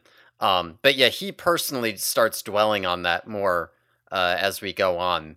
Um, but there are a couple other things that happen here Sure. uh, first. Like for example. I very much appreciate how almost immediately Visser One like suspects them, right? Like the Oh yeah. one of the first things she says is she's just like, "How come only one of you ever talks? Visser 3's stupid. There's something he's missing. Something's weird about you guys. That's not right. I don't know what's going on, but that's not right." Like imagine if she was the antagonist this whole time. She would have found him out in book 2. It is a very interesting choice because up and without that, you can simply assume that everything in these books up until this point, you can excuse it by saying, "Look, it's for kids." And Visser 3 doesn't figure it out because other than the series just wouldn't work anymore. It's kind of a, it's a conceit. It's just something you have to Hmm. deal with. But this just solidifies that actually Visser 3 is just really stupid. Yeah, I feel like you are also supposed to understand that Visser One is extremely smart too. But like, yes, like that this does solidify that he's very stupid. Yeah, it's a little of both. Hmm. Mainly the former, in my opinion. Well, yeah, and she like gets so close. She's like right there, and she does figure it out later. Spoilers, whatever. Yeah, whatever. Um, Spoilers. But yeah, no, it is, and the only reason she doesn't is because she's like, fuck it, I'll kill him, and then I'll deal with that once we've dealt with Visser 3. I'll have plenty of time once I, resume command of everything. and she says they issued a gashad on her, Yeah, a gashad. Yeah, a warrant to kill on sight. kind of it's like a fatwa. It's a lot like a fatwa. Yeah, Uh, that's fun. Speaking of dumb words, uh, so Dracon beams in this series, they're always written as onomatopoeia. It's always like "tsew tsew," right, and like in all caps. Hmm. Hmm. So there's a part here where Visser 1 is all like, we'll get Visser 3 together, and she like points a mime like a finger gun at them. She's like, and then phew, which in the book reads well, but when you say it out loud, it sounds very stupid. It does not sound threatening, right? Like it doesn't have the same power as like, and then bang. Bang is a good strong word. Phew sounds dumb. Well, why are you bringing this up now? Hasn't this been happening since book 1? Well, I'm just bringing it up now because when I'm reading the sound effects, I'm imagining the sound of a Dracon beam. But here, I'm imagining the sound of a woman saying the word "tsew." Because she says it Oh, I see. in Yes. quotes. She makes a gun hand and she Yeah, mimes doing that, and she says out loud, "Sue." yeah. That's just what made me think of it. Yeah, that's kind of funny, but Yeah. she looks stupid. I Uh, like right after this too. I just want to point out they need to morph into birds to leave, and Marco says to Axe, "Let's get wings," and I bet Axe was like, "I want a different kind of wings." yeah, I bet he was. Sure Can I of it. just say Tobias is not a good leader? Like Jake is specifically like, Marco, you're too close to this. You can't make the calls on it. Tobias is in charge, and they come in here, and Marco's like, just let me make this play, Tobias. I'm gonna cut a deal with her to give her the free Hork-Bajir for Visser 3. I've got a plan. Okay, don't worry about it. And Tobias is like, all right, Marco, but you're gonna answer to Jake on that one. Jake specifically put you in charge so this wouldn't happen. Immediately washes his hands of the whole thing. Yeah. I think that is very in character, but I mean, there's a reason Tobias never leads missions. Yeah, no, he works better alone. Yeah, he's or a bird. As a support character. Yeah, I mean, I got bones to pick with Tobias in this book. Okay. And everybody, all the non-Marcos, to be honest. All right. Presumably that'll come up later. Yeah, I have it in here, but we can save it till later. No, if you have it here, we can talk about it. No, we'll save it for later. All right. All right. So Marco says they need mountain morphs for his plan, which is not really going to be... This is one of those plans, I don't know if I already said this, but this is one of those plans that's going to be like, they enact it throughout the book, and at some point he tells them all what it is, but we, the reader, we find out as it happens. The Ocean's 11. Yeah, although it should be noted that at this point he still has not told anybody what his plan is. He's just running this on his own. So, and he's like, oh, well, we totally can't go talk to Jake about it in the middle of the night because Tom's there, and also Jake might tell me no. So we're gonna go talk to Cassie. At this point, he's just totally taking control from Tobias over the whole situation. It's my POV, bitch. I get to say what goes. That's right. So Cassie's like suspicious, but she suggests mountain goats. So Tobias, Ax, and Marco all go to the gardens and acquire some mountain goats. And Marco, there's the bit when they are doing it where Marco gets head butted in the ass and knocked off a 15-foot cliff, but he's fine. Don't worry about it. But it's sort of during this section that we also get a lot of chapters where Marco starts ruminating, like while he's flying and like at home after the acquiring, on like what he's doing with regards to this plan, what he's setting in motion, and who that makes him as a person. That's deep shit.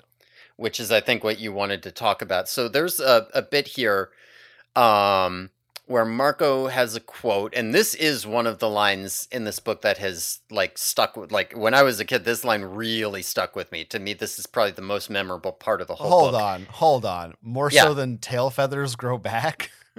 Don't grow back? Do they or don't they? I always forget. They grow back. They do. Tail feathers grow back. Okay. Maybe not more so, but tail feathers grow back I don't think anyone loses tail feathers in this book. Well, I guess not. Tobias might. It could have happened. He might. He might have got singed by a beam. Anyway, what is this quote? So this is kind of a long... Marco says, people don't understand the word ruthless. They think it means mean. It's not about being mean. It's about seeing the bright, clear line that leads from A to B.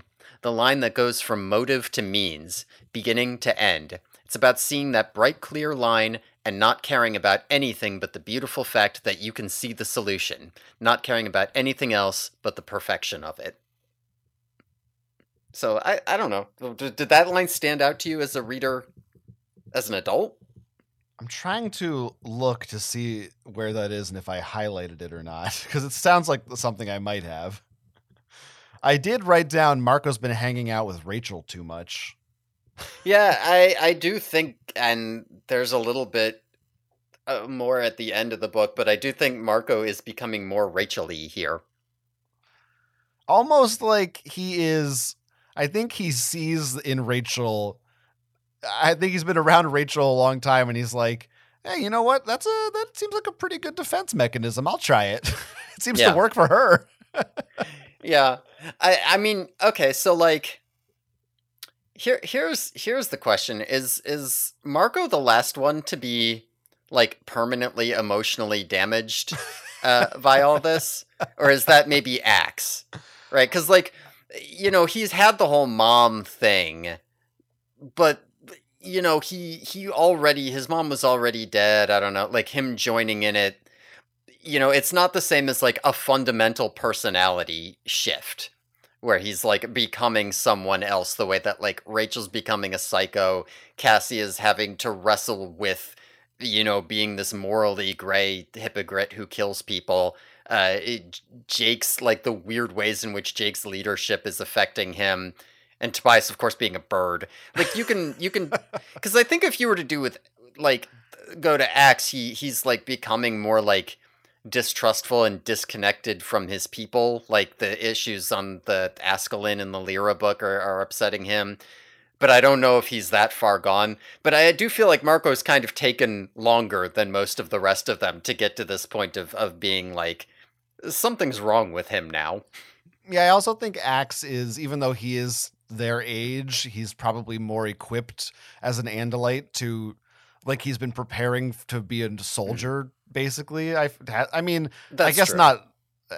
Has he literally been preparing to be a soldier? I guess Yeah, not he really. was a cadet. Yeah, He so was. he did Okay, go yeah. through training, but he had not seen any battle yet.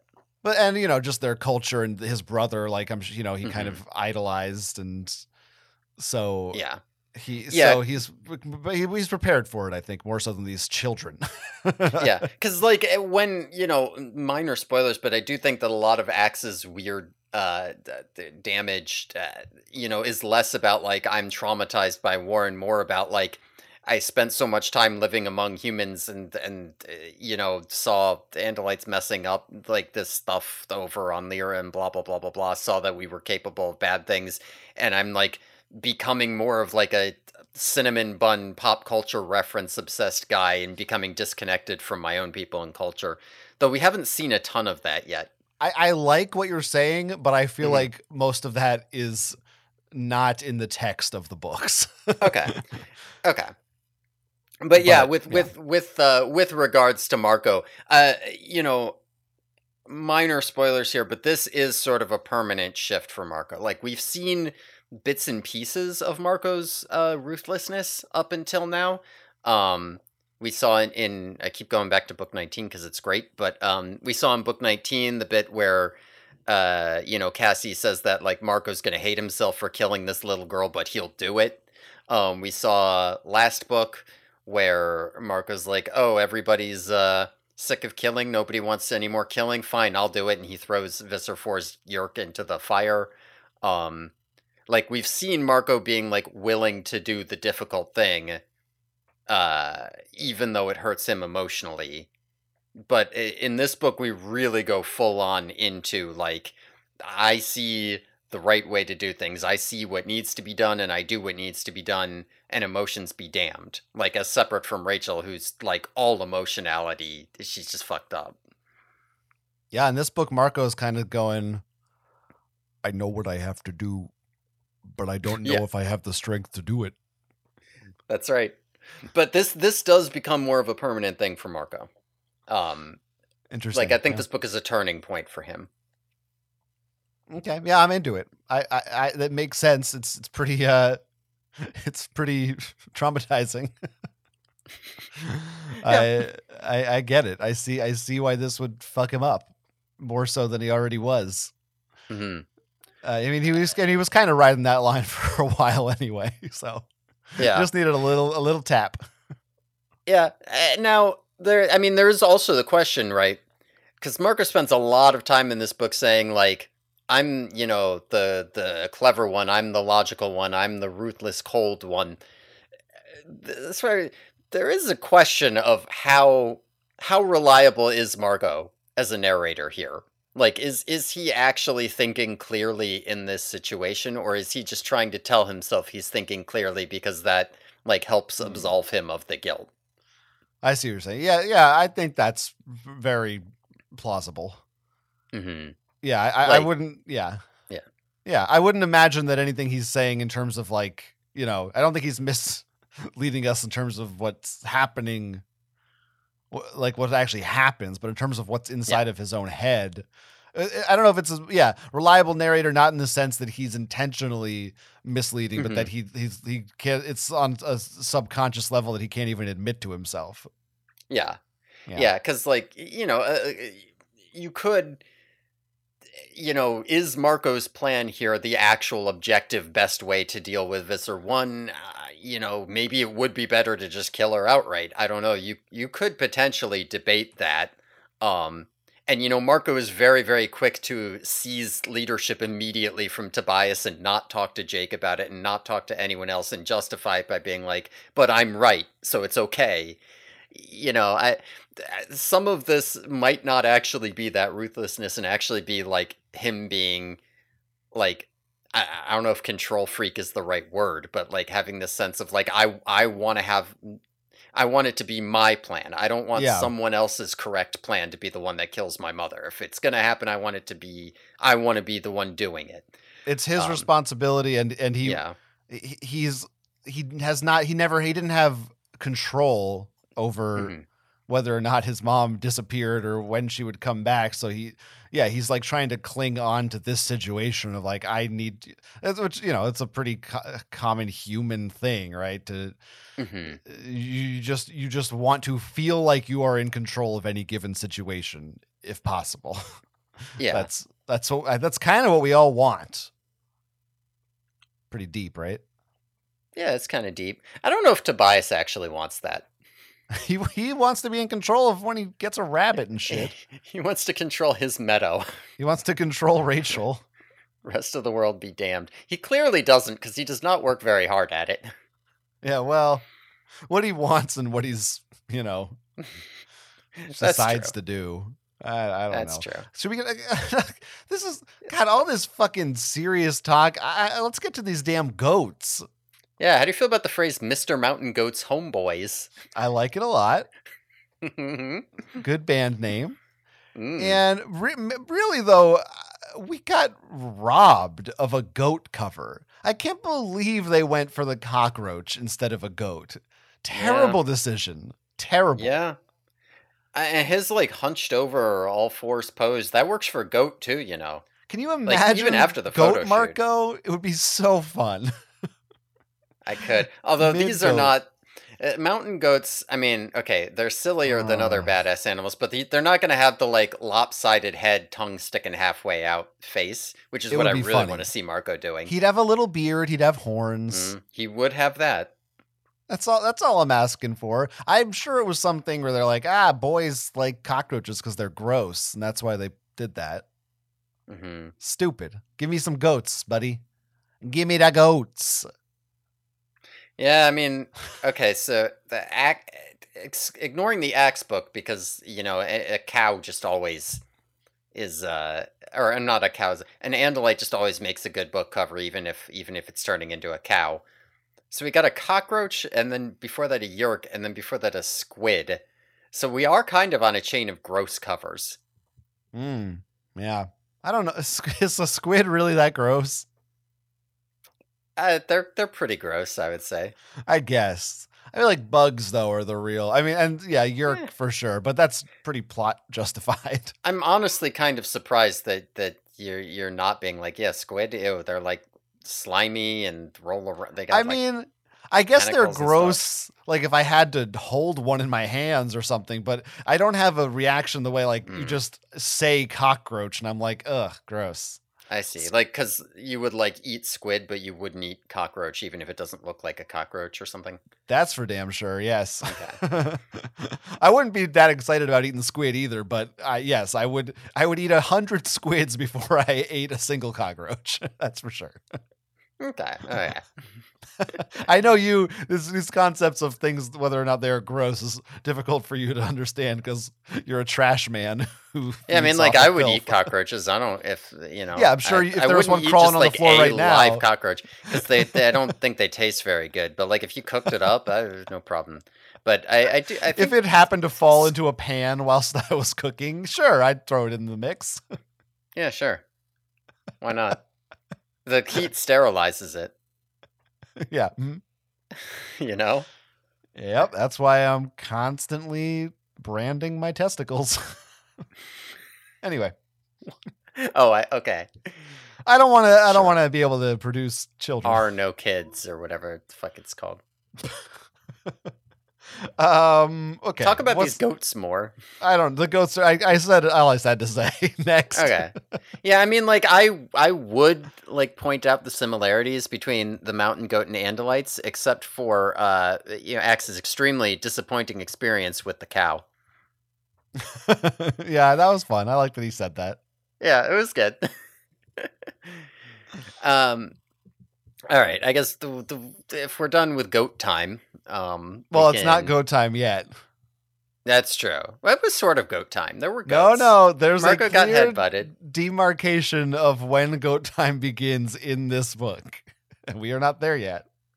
If you're sure. I just feel like there might be multiple goat times. This is pre-goat time. This is like pre-gaming for goat time. Okay, we're pre-goating. That's right. Okay. All right. So they all meet up to set Marco's plan into motion. At this point, everybody does know what the plan is except for us. They call in the Chi, who, in an hour, you'll all hear what they were here for. And they, we've been going for a long time, I just realized. But it's Steven's fucking fault that this episode's going to be over time. You're right. But anyway, so Marco contacts Visser One to set up a meeting, and they lure her and Chapman into like a surprise meet cute type thing. So now Chapman has seen her, and Visser 3's guys are going to start following her, right? And she's aware of all this. They're in contact with her. They're like birds and bugs and whatever. They direct her to what I suppose is the mall. They don't actually say it's the mall, but there's JCPenney and a camping store. And they have her buy like outdoor gear, gloves and scarf, climbing gear, that sort of thing.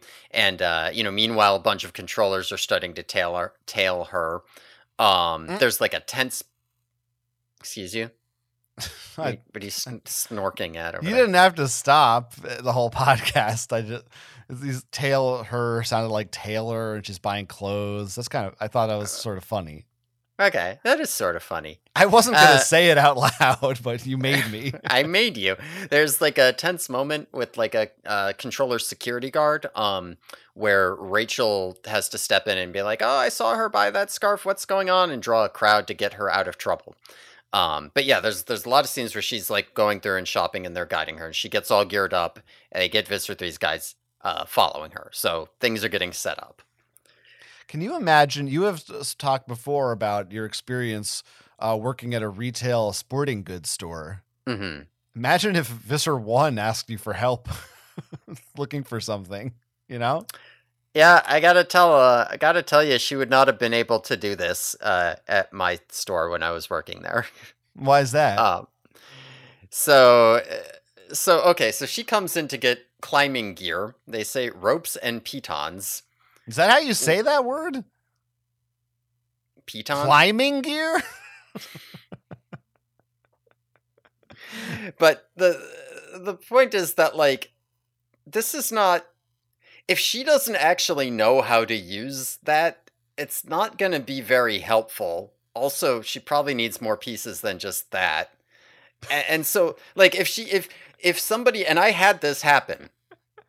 If somebody walked in and was like, I need some fairly advanced technical gear, and it's very clear that they have no idea how to use it, like, I would not sell that to them. Like, I had a guy come in who was trying to buy, gear to, like, set anchors and that sort of thing.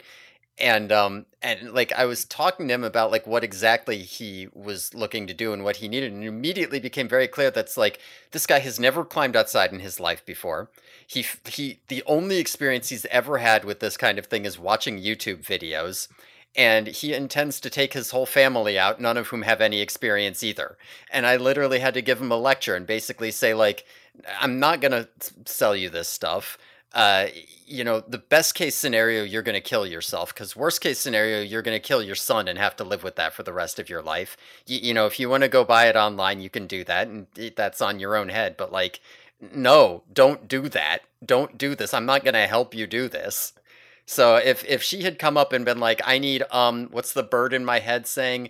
Yeah, some this, and No, I would not have sold her that in a million years.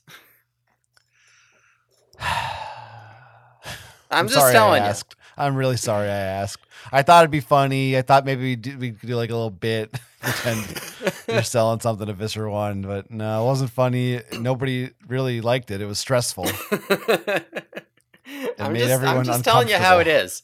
There's going to be a deeply lot of times uncomfortable. this podcast where I might tell you how it is. The customer's always right. You sell me what the fuck I ask you to sell me and let me leave. Okay? Or I'm fucking going down the street to Effingers and go fuck yourself. That's fine. No, you can go do that. I'm cool with that. Yeah, this is why I That's order not my shit online. responsibility. This is why your brick and mortar stores are going out of business, because I don't want to listen to your shit. All right? Hey, I referred him to like guide services or whatever the fuck, some place that could like send someone out to whatever. Fuck it. Anyway, I didn't really have anything else to say about this entire section. okay. So there is a part in here because you made some mention of like earlier with like did she do it intentionally when she hit Marco because of the host and blah blah blah. So there is a bit in here where Visser One is trying to just look normal in the store while she's waiting for instructions. And she's looking through the clothing, and Marco notes that she's looking through kids' clothing that would be about his size. And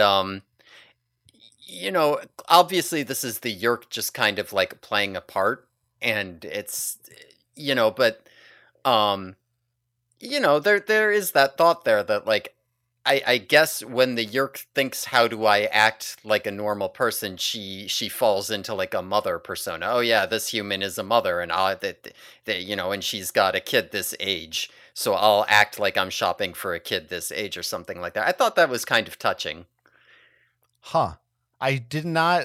I don't think I read enough into it to be touched by it. But I mean, I do. Yeah, it's logically, yeah, all of her instincts of how to be human come from Marco's mom. Mm-hmm. But isn't like she obviously just, she's not thinking about you're why touched she's on doing behalf it, of that Marco's mom is a good mom. yeah That's it's nice. a nice little scene.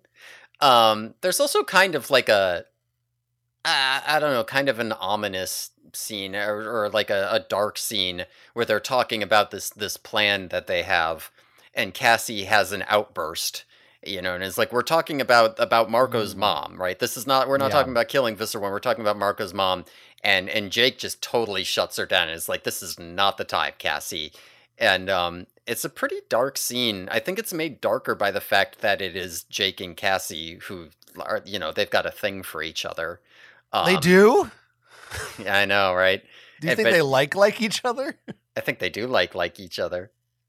Well, this is what I was really alluding to earlier, and this is again like kind of we're gonna really dig into this in the final scenes, but this was the one part where I was like, "Thank you, Cassie," because I feel like Tobias and everyone else in this book is so, they're just so adamant about, look, Marco, your mom has to fucking die. Would you just fucking deal with it? Like, maybe you shouldn't go on this mission because we're going to kill your mom. It just feels like they're so, I'm just sitting here like, I don't know. I feel like I don't care. I mean, I guess this is just to illustrate how far gone Jake is and Rachel and the rest of them. But I'm like, man, like, it's his mom. Fucking, you should be doing everything you can to save her. I don't care about the consequences. I'm like, as an Animorph, part of this team, priority numero uno is save his damn mom. And even Marco doesn't really entertain that idea. Yeah, I mean, that's really where it like comes from, because like I fully understand why Tobias, Axe, and Rachel are not on that. Like, Axe is just going to do whatever he's told, and Tobias is not going to make a stink. Like, Tobias will like muse about how, oh, it would be nice if we could save her, but he's not going to make a stink about it. And Rachel's going to be like, kill her or whatever. I think that if Marco had been all like, you can't kill her, she's my mom, Jake might have been a little bit more open to like, okay, how do we do that? But since Marco's coming up and he's like, okay, I have the plan, I'm not thinking about it. I know how bad it's going to be, but I'm not thinking about that. I have the plan. Jake is kind of like, I don't know, he has the plan. Like I know how bad it'll be for him too, but I'm also not gonna think about it. Yeah, in an earlier book, Marco throws Tom in Jake's face. Mm-hmm. In about trying to say like, oh, how would you feel if we were dealing with your brother right now? Which is still a pretty good question. Like, why aren't you fucking murdering your brother every day? Yeah. I mean, I know why, because it would, I guess, suspicion, etc. But it sure seems like he's pretty fine, like waiting for that to work itself out at some point. I don't know. Yeah. Yeah. I mean, like I get the sense from here that Jake would not have just, if Marco had not been the one to bring it up, Jake would not have just unilaterally made the call to kill her here. I think he would have entertained saving her a lot more. Yeah, Marco could have appealed to his better nature and gotten there. I don't know. I feel like Jake still might have just done it. But if Marco really fought back, then he could have maybe got some headway. But again, you've got 3-4 against 2 here, if that were the case. I don't know. It's dark, man. It is very dark, and it does. I guess maybe says more about me and the reading of these characters that I felt like, man, I just couldn't believe that they're not. They're just so cruel in this one. Yeah, I mean, I think that is reasonable, and I think that you probably are supposed to feel that. Marco does spend a lot of time being like, yeah, when everybody reads about this in the history books, or I guess in this Animorphs book that's being written, they're all going to be like, boy, that guy was sure one cold motherfucker. What was his problem? Yeah. Wild shit. And so now they... Oh, and also Marco says, this is my first and probably last visit to a women's dressing room. just want to highlight that line. He's not ruling it out. Is he Marco an egg, maybe? Okay. Can't he just be a normal hetero pervert? Like me? Wait, you're hetero? Yeah, dude. I knew the other part. You knew I was normal? All right. So okay. She's driving away. Visser 1 is driving away, and they are stowing away in her car as cockroaches. And they're talking her through the plan, and they're discussing back and forth with her. And Cassie says something, she's like, oh, do you think I'm going to be, what? You think I'm going to be nicer than Visser 3? And Cassie says, no, I think that you'll be weaker. Your weak, unstable human host will be easier to kill. And Visser 1's like, yeah, that makes sense. Except, I've looked over the casualty reports for Earth, and you guys like don't kill humans. You guys don't ever kill humans. Wait a second, and they're all just like, oh, well, shit. They don't have an answer for that. So if Visser 1 just immediately figures out that at least some of them are humans. So good job, Visser 3. Visser 1 is speed running your entire operation here. They arrive at the National Park Visitor Center, and Marco's mom leaves on foot while like Rachel, Tobias, and Axe go get into position. Visser 3 shows up not far behind in his limo, which he takes everywhere for some reason, with a bunch of guys and Hork-Bajir, and he gets out and start blowing everything up, the buildings, killing park rangers, the animals, and they blow up Marco's mom's car, which still has Jake and Cassie as cockroaches in it. And it's pretty fucked because at this point it seems like Jake and Cassie are legitimately dead, and Marco's like calling for them and they're not answering. But he's like, all right, plan can still work. Everybody's still here. I've still got all the pieces in place. It's just, I'm going to have to get more directly involved than I had intended to. Like, he was supposed to like orchestrate the plan, but he wasn't supposed to like execute it. Right. But they don't have Jake and Cassie anymore. Yeah. But, at this point, it's hard. I don't really know how to even, if it's fair to criticize, but you just have to go through the fact that they're not dead. Yes, you do. But like, what I don't know what do you want instead? Like, I don't want them to never be in danger or perceived dead. I mean, Mhm. the impact should be on how the other characters react to it Yeah. and how it affects things. But This certainly impacted me as a kid a lot mm, more than Megamorphs 3. mm, Like I said when we reviewed that, when Jake died in Megamorphs 3 and it was graphic and the back of his head got blown out, I was just like, "Oh, okay, yep, there it is."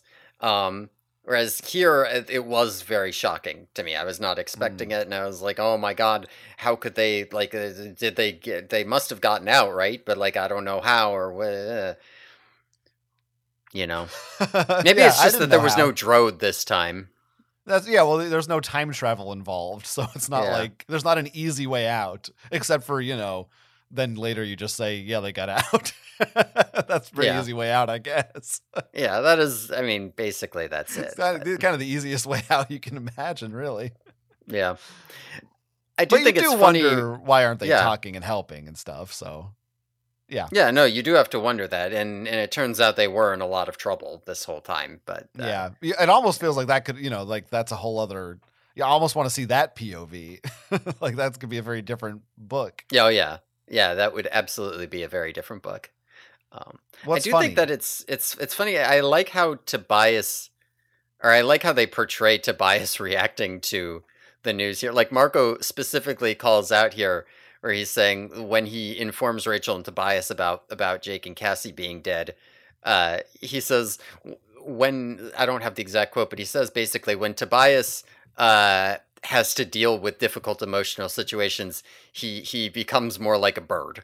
Right, he just kind of becomes a bird, and so it's like even though Tobias is not, he's in morph right now. He's basically just a bird. I'm talking to a bird.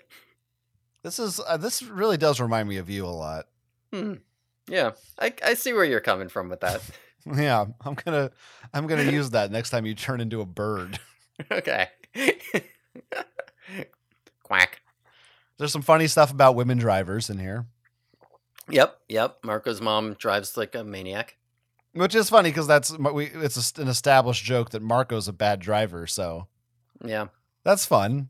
yeah, Runs and in they the do family. establish that that is his mom. Like he is specifically like, yeah, that's not Visser One. My mom always did that. And also on the subject of the car blowing up, in movies that's sort of a when they use a real gun, that's kind of a like it wouldn't really happen that way, right? Like they shoot a gas tank Mhm. and it explodes in a big fireball. But here it's a Dracon beam, so it's Mm. justified. Yeah, it is justified. So that's cool that they're allowed to do that. Yeah, that's great. Marco mentions that his mom always kept in good shape. Hmm. It's just interesting that he that's something he thinks about for her. Just I always aware mean, of what good shape she's in. I don't. That doesn't seem that weird to me. No, of course not. Well, you're going out on dates with your mom and shit, so I Yeah, get I it. mean, I specifically take the other tack, and now that my parents are old, I'm always like, well, it's a good thing my dad always kept in good shape because, Because unfortunately, I my still mom want to fuck didn't. him. Right. Well, because like maybe I will admit when I was a teenager, I don't know Whoa, that no, I no, would no, have no, no. cared that much. Oh. It's more of a now that they're old, I'm like thinking back, like yeah, it's good or bad that they were or were not in good shape. I got so scared when you were about to admit something. I Well, really didn't know where that was I've going to go. admitted everything. I'm not holding anything back. I just don't know if you are or you aren't. Well, I haven't Okay. talked about my cousins yet, but Come on. That's not a big deal. yeah, or my Um aunt, grandma. okay. All right. Okay. All My right, unborn daughter. Okay. so yeah, so Marco, like I said, Yeah. Rachel and Tobias. So they have morphed into Hork-Bajir. And Marco's mom, eventually, she's been hiking up the trail. She meets them. Um, and so, and they are pretending to be real Hork-Bajir who are going to take her to the colony. And they're like, you changed to bird, human slow. And she's like, oh, I'm sorry, but I'm too sick to turn into a bird. I'll have to go on foot. And they're like, human slow. And she's like, yes, yes, I know. And but anyway, so they lead her up the nearby peak to where they say that the Hork-Bajir Valley is, which is what the climbing gear was for, I guess. And because Visser 3 has scouts out, he like hears about this interaction. So, as planned, he's like, oh, I shouldn't kill her right now. I should, wait because then she'll reveal the Hork-Bajir. I'll get them both, two birds with one stone. Um, so he morphs into a weird spider thing, which basically just looks like a giant spider, but with chameleon colors to make him hard to see, and takes off after Visser 1 on his own. And is all like, my guys will catch up with me. They'll get here. I'm too stupid and excitable for that. And meanwhile, Marco turns into a goat. I think is this goat time? Is it goat time? Yes, and he says, quote, time for the goat. It is time for the goat. It's time for the goat, and he goes up the mountain while the Hork-Bajir are dragging Visser 1 up. So they're all converging on the peak of this mountain here. Pretty exciting stuff. Pretty climactic it is exciting. Shit. Climactic stuff. This is where this section of the book really goes full Mission Impossible. I love all them pretending to be Hork-Bajir and tricking her. Also, need to point out that the Hork-Bajir's name is Maska Fetan. Yes. Which is a pretty damn Star Wars-y name. Yeah, you're right. So I guess this is the Hork-Bajir that Rachel has. Except wasn't Rachel like Jerahami? They must have got some other Horks, I guess, at some point. Yeah, because I was wondering if maybe they just weren't using the proper name with Visser 1. Like maybe they just told Visser 1 that's the name of Rachel's Hork. Maybe Visser 1 just doesn't. She just assumes. She doesn't actually know.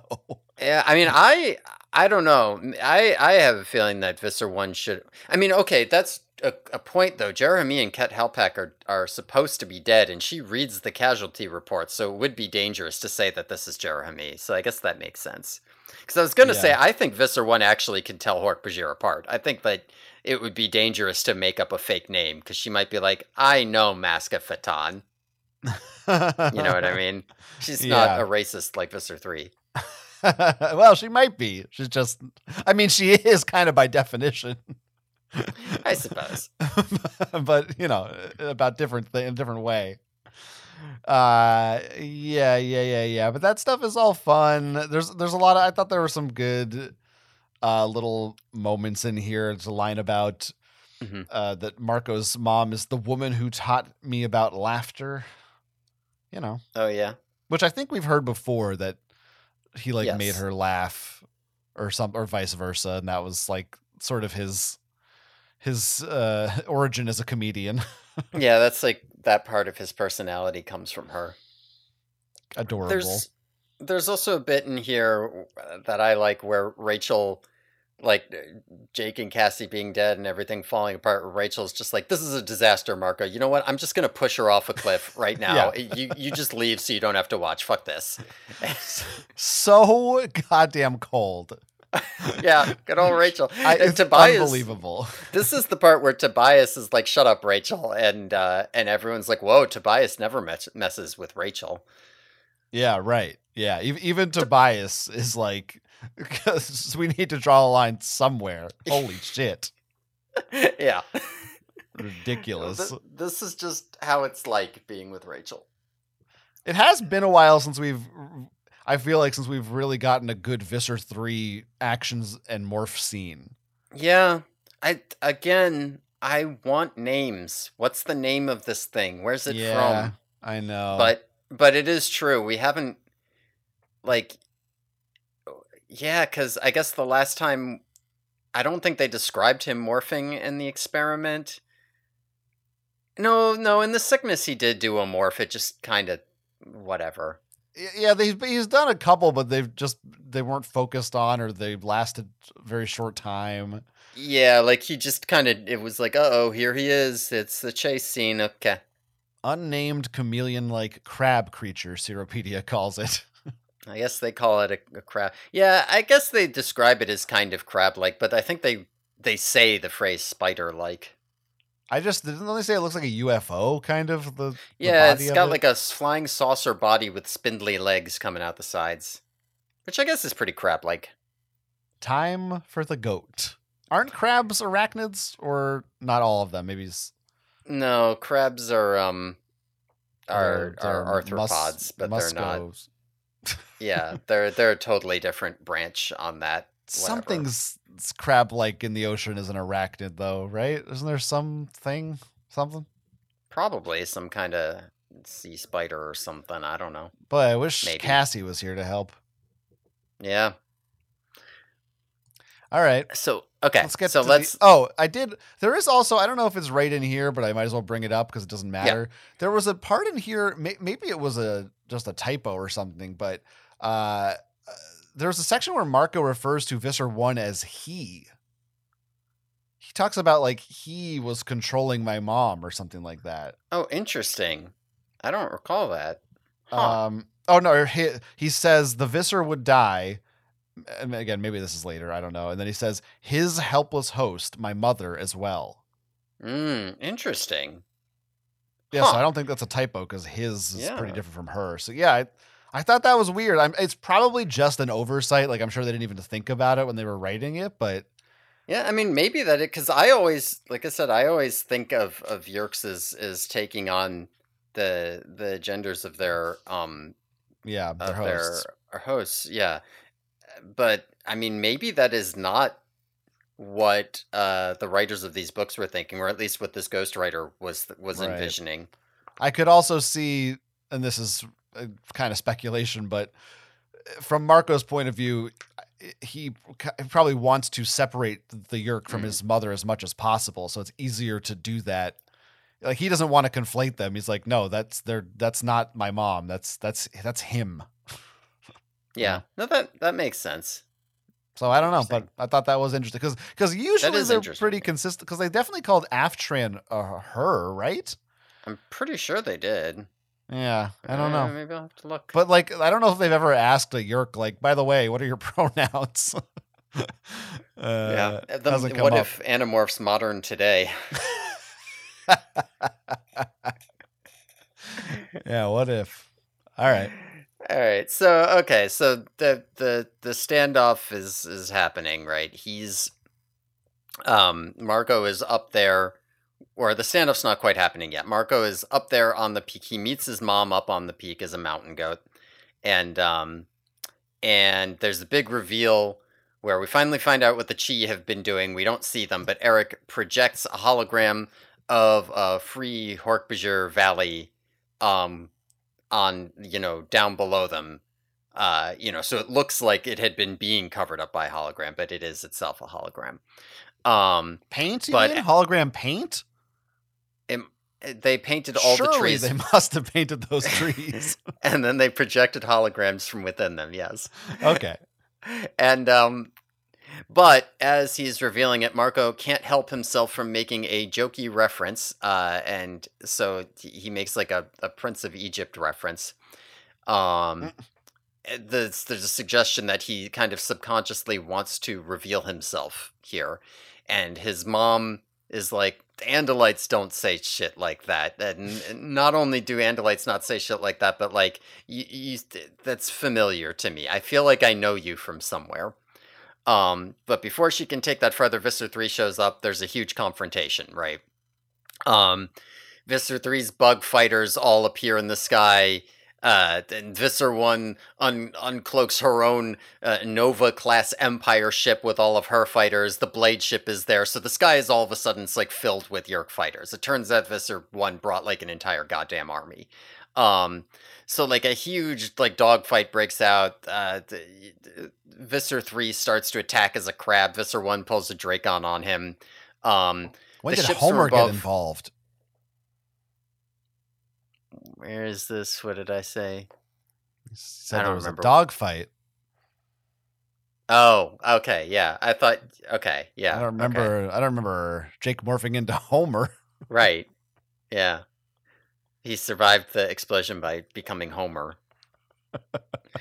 um, all right. So, but they start they start firing down on the colony. But since there's no actual like deep valley or colony, it just kind of like starts blowing up the mountain with them on it. So everything starts collapsing. The ground is splitting. They're all falling. Um, Eric is projecting all the Hork-Bajir dying in flames. It's very gruesome. It looks like Visser 1 is gonna make it, right? She like shot off some of Visser 3's legs, but she's been separated from him by the falling debris. So it looks like she's gonna survive. So Marco uh realizes he's gonna have to kill her. And so he tells her that he loves her and then goes to knock her off the cliff. Um, his mom realizes who she is or who he is. Visser 1 realizes who he is. And before Marco actually manages to knock her off the cliff, Jake shows up because he survived as a tiger and he knocks her off the cliff instead. So that Marco does not have to do it. Yeah. So, here we are. Here's the climax. Right. Yeah. That's what I thought.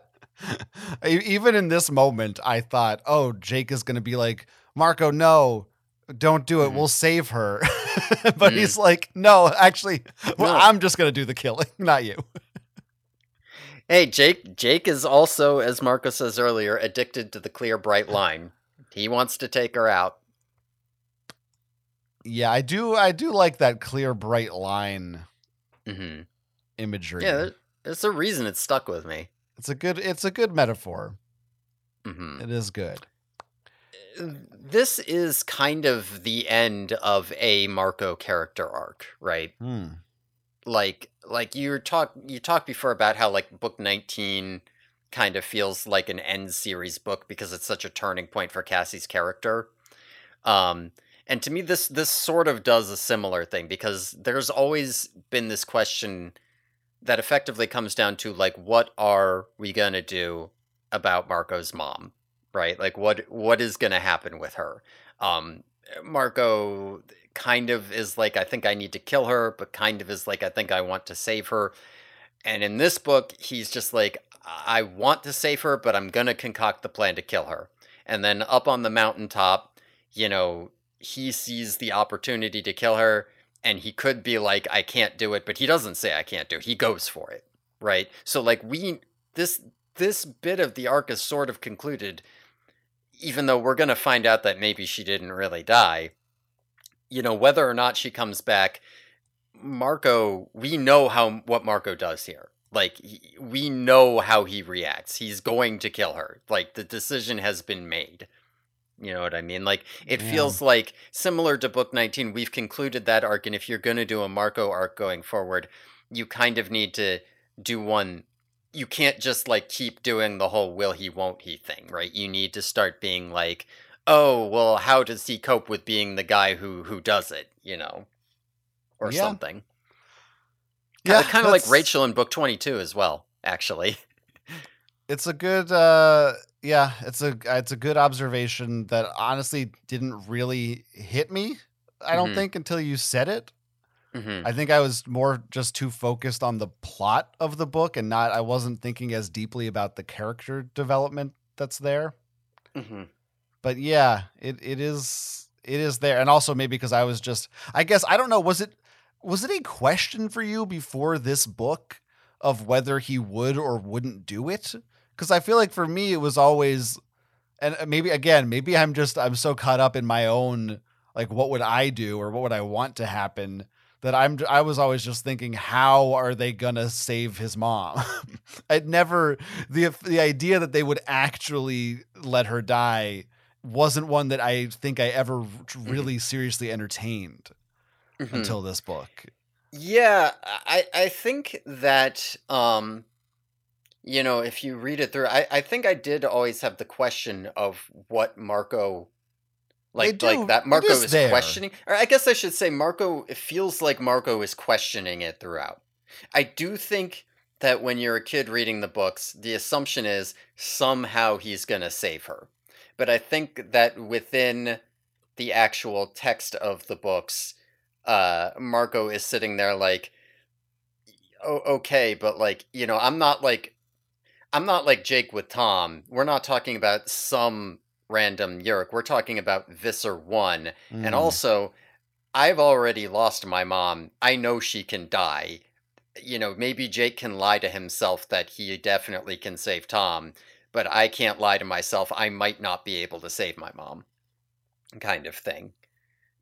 Yeah. Yeah. So I feel like I feel like at this point you have this sense of like Jake is certain he's going to save Tom. Marco is not certain he's going to save his mom. And as a kid reading it, you kind of feel like maybe they're going to do both somehow, but I don't know how. And also, Tom hasn't really come up in like 20 books. Yeah, and also Tom hasn't really come up in like 20 books. You're right. It doesn't really matter what he's doing. Yeah. Just like don't talk on the phone too loud and it's fine. Yeah. I do agree with you. This is kind of the first book where as a reader you're supposed to start entertaining the idea that like they might, even though she we're going to talk about it, she might not be dead, which we know what that means. You are starting to entertain that idea that she might die. Yeah. Yeah. I would believe that death, unlike Jake and Cassie. Yeah. If there was a body. Which, yeah, so I'll just wrap it up. We find out Jake and Cassie, they did almost die in that explosion, but turns out cockroaches are really good at surviving, so they, like, just barely made it back to consciousness and managed to demorph from their half-charred bodies in time, and it ended up okay, but they almost died.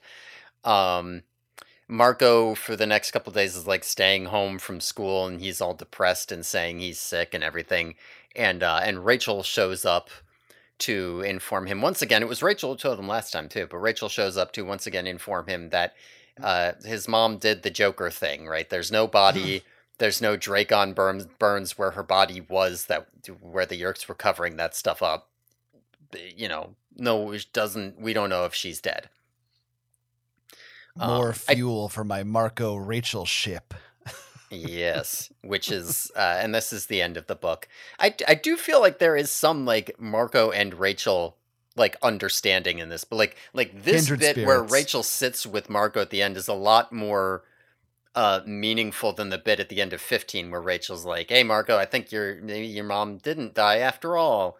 I think Rachel sees Marco being like, you know what, maybe I will kill my mom, and kind of sees herself in that. I think there's a bit of Rachel being like, oh, I can relate to maybe not liking the person that I'm becoming.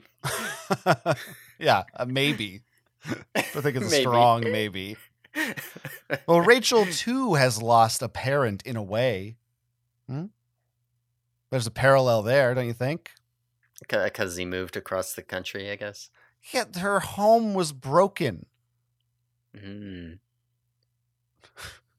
Yeah, I guess they have that in common. Yeah. I guess I just don't take divorce very seriously as a child of divorce who wasn't traumatized by it. Well, right, because you're not willing to acknowledge your trauma. Right. Well, I just mean that if I don't have a problem with it, then nobody else should either. Right. Jake there, by the way. Maybe I'm just a bird. Yeah, tell me about Jake. He got stuck almost got stuck as a half cockroach, half human morph, they said. Mm-hmm. Kind of, I guess I sort of want to say it's kind of Kafka-esque. Yeah, I could see that. Yeah, in a way. Yeah.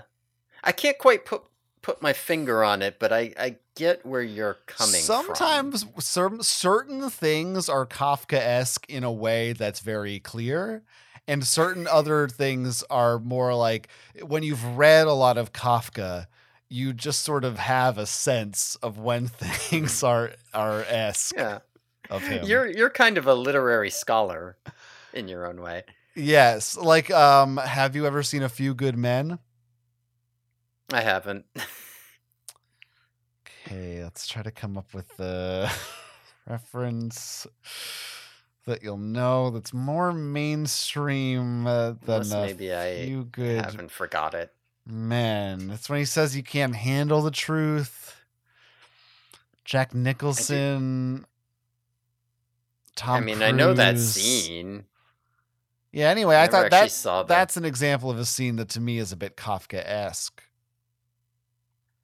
Because it's a trial. And that's one of his stories.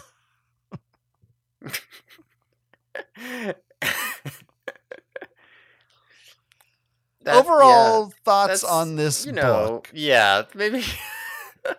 On this book, The Reunion.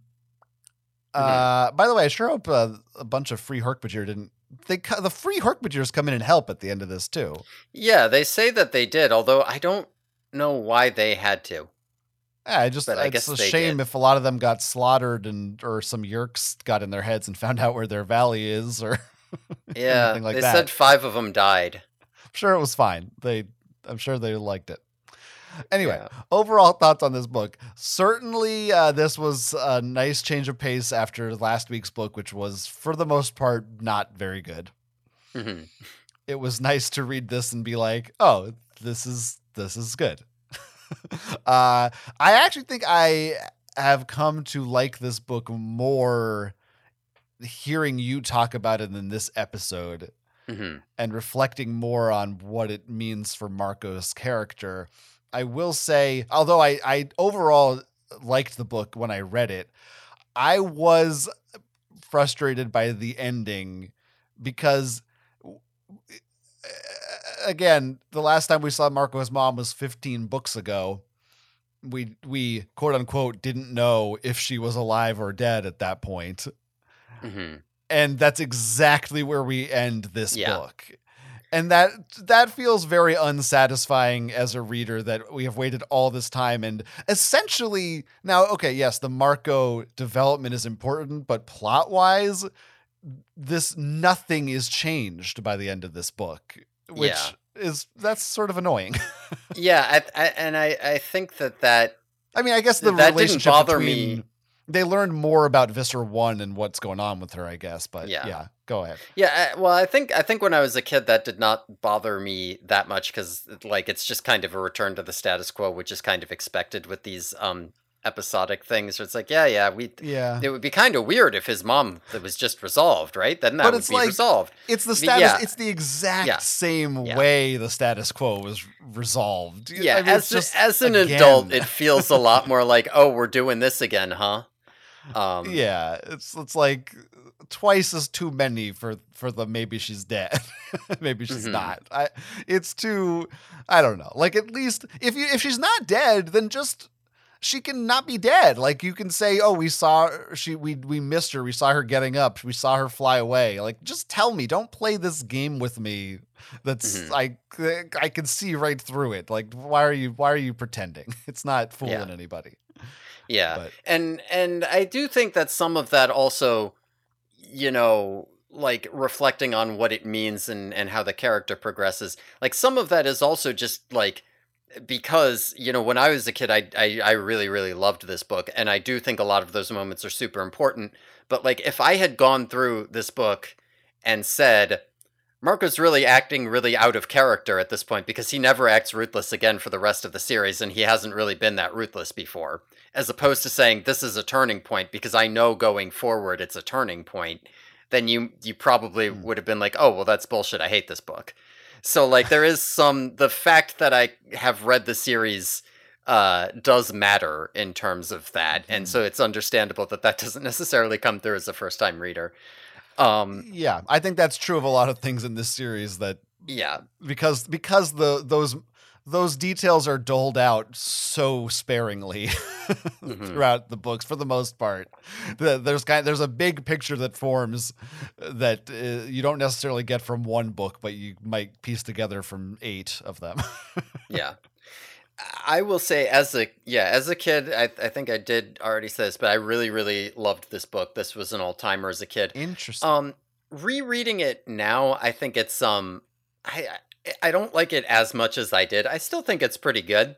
But there's a lot more like I don't know. It just at the beginning there's a lot of just like very rushed, like as we were saying, like moving from like set piece to set piece. Oh, they're on the railing. Oh, they're in the building. Oh, they're here, they're here, they're here.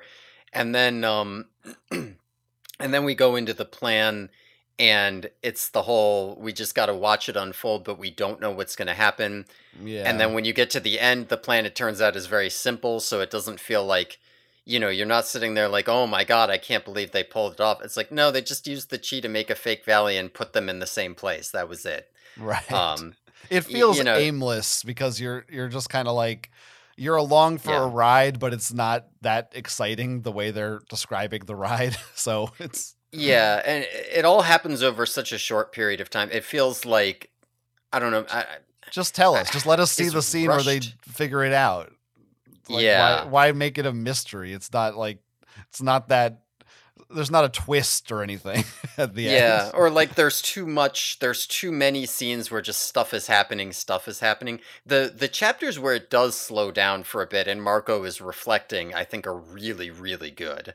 And Yeah. I do like a lot of the moments near the end, especially with between Marco and his mom. I love all the times Visser one is actually being a clever and competent antagonist. Um, Yeah. I think all that's good, but it's not the home run that it was when I was a little kid, which, I guess part of that was just like really fleshing out like Marco, right? Beyond just being the Joker, like this is the Joker. No, the jokey character. Now he's become the Joker. Yeah, this is like the Marco gets serious, but I like it. I often the Animorphs books kind of we've said feel like I don't know, sometimes akin to a rough draft or like, man, if there was just another pass at this hmm idea where you could clean it up or aim it more towards adults, you could really have something great here. And I think this book is one that wouldn't require much. I hmm think it's pretty close to greatness and you can see that in it. hmm So, yeah, yeah, there it I'll is. feel that. Some of my favorite moments from this book, I have to say, involve all of Marco's pop culture references. Oh wow, maybe you could read out a list of those for us. I'd love to. Well, instead of getting out of bed and heading downstairs for a bowl of honeycomb, Mark says. Yeah, yeah, Honeycomb, yeah. yeah, it's not small. No, no, no. Uh, he wonders whether he dropped enough hints at dinner about which Sega disc he wanted for his birthday. hmm Marco has graduated to a Sega. I don't know if he's mentioned Sega before. We've talked about Doom and Nintendo, but he wanted a Sega disc, as all the kids refer to them. He references this has come up before. I still don't know how to say it. A Saucony? Saucony's Saucony? nuts. Fuck you. A Saucony cross trainer. So, okay, what a specific weird brand of shoe. I don't know. I don't. It's weird. Whatever. He has a South Park cap. At one point, he mentions having an Adam Sandler idiot grin. I have to imagine like Billy Madison kind of thing. I don't know. It's kind of funny. They Sure. were UPS packages. A woman drops a section of her Wall Street Journal in the elevator. Going in the vents is like the tornado scene from The Wizard of Oz. Can't just say a tornado. It's got to be that tornado. This one is Couldn't it, good. it could have been from wasn't there, didn't that like Tornado movie come out in the 90s? Yes, it's called Twister. Twister. Yeah, it could have been from Uh, Twister. yeah, that was probably 97 or maybe earlier. It was definitely before this book. Yeah, it was out. Yeah, they could have gone Twister. Would have been a good ref. By the way, Twisters is coming out this year. The sequel to Twister. Oh shit. That is true. That is true. That's good. Um, I like this one. Getting trapped in the vent like a big chunk of Snickers Blizzard in a straw. I don't know if it was in the vent. It was somewhere. It was good though. Yeah. Mr. Grant says, "Could you get me a cup of coffee from the Starbucks on the corner?" It's actually Well, Marco. Marco says that. But Whatever. Well, Mr. Grant says it, kind of in a way. Um, He considers whether he'd rather spend his life working at McDonald's or Burger King after getting expelled from school. He says, I'm an adventurer, much like Daniel Boone, Magellan, Marco Polo. Marco, that's a connection. Yeah. Marco's dad watches ESPN. He does an Evel Knievel into acts. He says some things like climbing the Washington Monument, an Olympic ski jump. That's when they're sliding down the banister.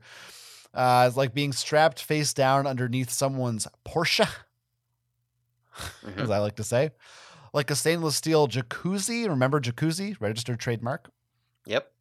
A teacher about to tell a folksy story about the young Abe Lincoln. I think he says his mom. That's how his mom looks. Someone's out in the yard playing hacky sack. Now, I just want to say hacky sack, I looked this up, is no longer a registered trademark. However, in this book, it was capitalized. So okay. At one point, hacky sack was a name brand. This is an Oprah. I don't remember what that refers to. Another kind of an edge case here, the darkened Ferris wheel. I don't really know if this counts. Ferris wheel is like, it's a name. It's named after a person who invented it, I think. It's sure. capitalized technically. Okay. So I don't know. I don't actually know. I think I looked it up, but I forget. Household names like generals from World War II or the Civil War, Patton and Eisenhower, Ulysses Grant and Robert E. Lee. Some of my favorites in there. I'll let you decide which ones. His mom is driving a rented Audi, which gets a bunch of references. And she also bullies her way past a family in a Chrysler Town and Country. She is Visser 1 pretending to be fascinated by the wares displayed in the window of the Ace Hardware. They reference the human business called Dunkin' Donuts. Not anymore, it's not. She disembarks at JCPenney. Lots of JCPenney disembarking talk. A couple references to dumpsters out back. I have written 5 dumpsters in 5 sentences. Just when you think like that must be over at this point in the series, no, this isn't even Kay Applegate. This is this must be the editor who's making sure those dumpsters are capitalized. Yeah, which are filled with boxes from the Gap and Old Navy. There's tugging fitfully at some kids' size Michael Jordan jerseys. A reference to one heck of a shootout at the OK Corral.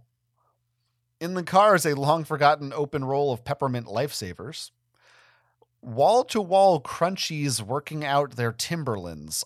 What is this phrase? I don't remember the context of this one. They're taking her on like a rough trail just when they're in the national park. Oh, the crunchies are like people hikers. Yeah. Yeah. Okay. Like someone, what are crunchies? Canine crunchies? All right. Marco gets a dig in at Alanis Morissette when he says, "See, that's ironic, Alanis." Pretty stupid. Visser 3 is driving an SUV. I couldn't remember. Does that count as SUV generic? I thought that was generic, but I don't. Yeah, I'm not I think a car it guy. is, but I still wrote it down. I guess it's like a sedan. I don't know. I might have been Tinkerbell floating upward on magic dust. No problemo, Xena. Gets a Xena in there once. Oh, we know about Xena now. We do. Patreons know about the Xena. Not to get all Prince of Egypt on you. That's the line that gives it away, which Zeropedia notes also sets this book firmly in a specific year, 1999, 1998. I don't know. It has to be after Prince of Egypt came out. Yeah, so Prince of Egypt came out, I have it written, the Zeropedia note, in December of 1998. So this series, and it says this series is not set, or this book is not set in winter, which makes sense. They get up onto a peak. So this must be taking place in 1999.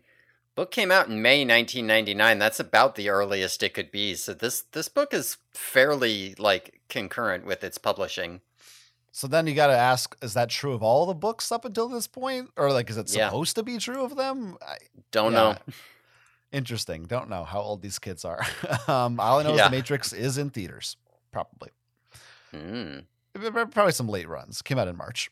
Anyway, he could have just been referencing like, Moses. Right? Just like from the Bible. Like, why did it have to be? Like he was the. Was he? He specifically says not to get all Prince of Egypt on you like that. Sure. Like, yeah. Who's gonna say? Who was the Prince of Egypt? Not to get all time? Son of God on you. You know what I mean? What was his name? Abafmir. Okay. Was Moses not the Prince of Egypt in that movie? I don't remember. Anyway. Aren't you? Okay, fine. It doesn't matter. I don't know if maybe is he like technically don't they take him in like he's an adopted kid, so like technically he's like a brother, so he's like technically a prince of Egypt. I think he's the Prince of Egypt. Well, we're gonna have to add this to the Patreon. And finally, Marco stares at soap operas and Jerry Springer and old movies. All right, I actually have one that. Oh Jesus, do you? That you missed, and I understand why you missed it. Go ahead. So, actually, I know I have two. Oh my god. So, when Visser 1 is around the mall area, around the Dunkin' Donuts and the Ace Hardware, they go by a Fred's Car Wash, which I was 90% sure this was just some guy's name. When I Googled it, there is a chain of car washes called Fred's Car Wash that has locations across the country. I also Googled this, and it looked to me like there just happened to be car washes. I think this is a coincidence. I do not think they were referencing a specific Fred's Car Wash. All right, maybe. Well, we're gonna have to ask Elise Hutton or whatever her name is, or K.A. Applegate. Maybe K.A. will know next time we get her on the pod. Yeah, and maybe what's the other one? And the other one is when Marco's up on top of the peak, he thinks he's like, oh, here I am up here, king of the world. Does that count? Feels like it might count. I don't know. Does he say I'm a king of the world? He doesn't say I'm. But he's kind of, he's just like, yeah. King of the world. I thought I remembered like king of the mountain or something. Does he say king of the world? I think he says king of the world. Well, we'll let the listeners decide that one. Yeah. I guess I'm looking it up. I guess Moses was adopted to Thank you. See, I remembered. He's the Prince of freaking Egypt. Okay. And Marco spends a lot of time around Jake and Rachel, and he picks up on some of that, Jew shit. Is that okay to say? You can say whatever you want. But I'd have to, if I don't clarify that I'm Jewish, people could take it the wrong way. They could take it the wrong way, but it's your right. If you'd like to write into us about what I can and cannot say or anything else related to the world of Animorphs, you can do so, theyerkyboys@gmail.com. You got to listen to our Patreon this week. You have to, because we're talking about grass. And if your name starts with an S and ends in a Teven, then I don't know what the fuck you're doing if you don't fucking pay us $5 and listen to that one. I like how we started the Patreon to get one single guy, and now we're going. If you write in to our yerkyboys@gmail.com, we will devote an entire episode to trying to convince you specifically to sign up for our Patreon. Yep, that's just how desperate we are. Patreon.com/theyerkyboys. Oh, it's so good over there. And whatever, that's it. That's enough. Anything else you need to add? I think that's enough. I think we're good.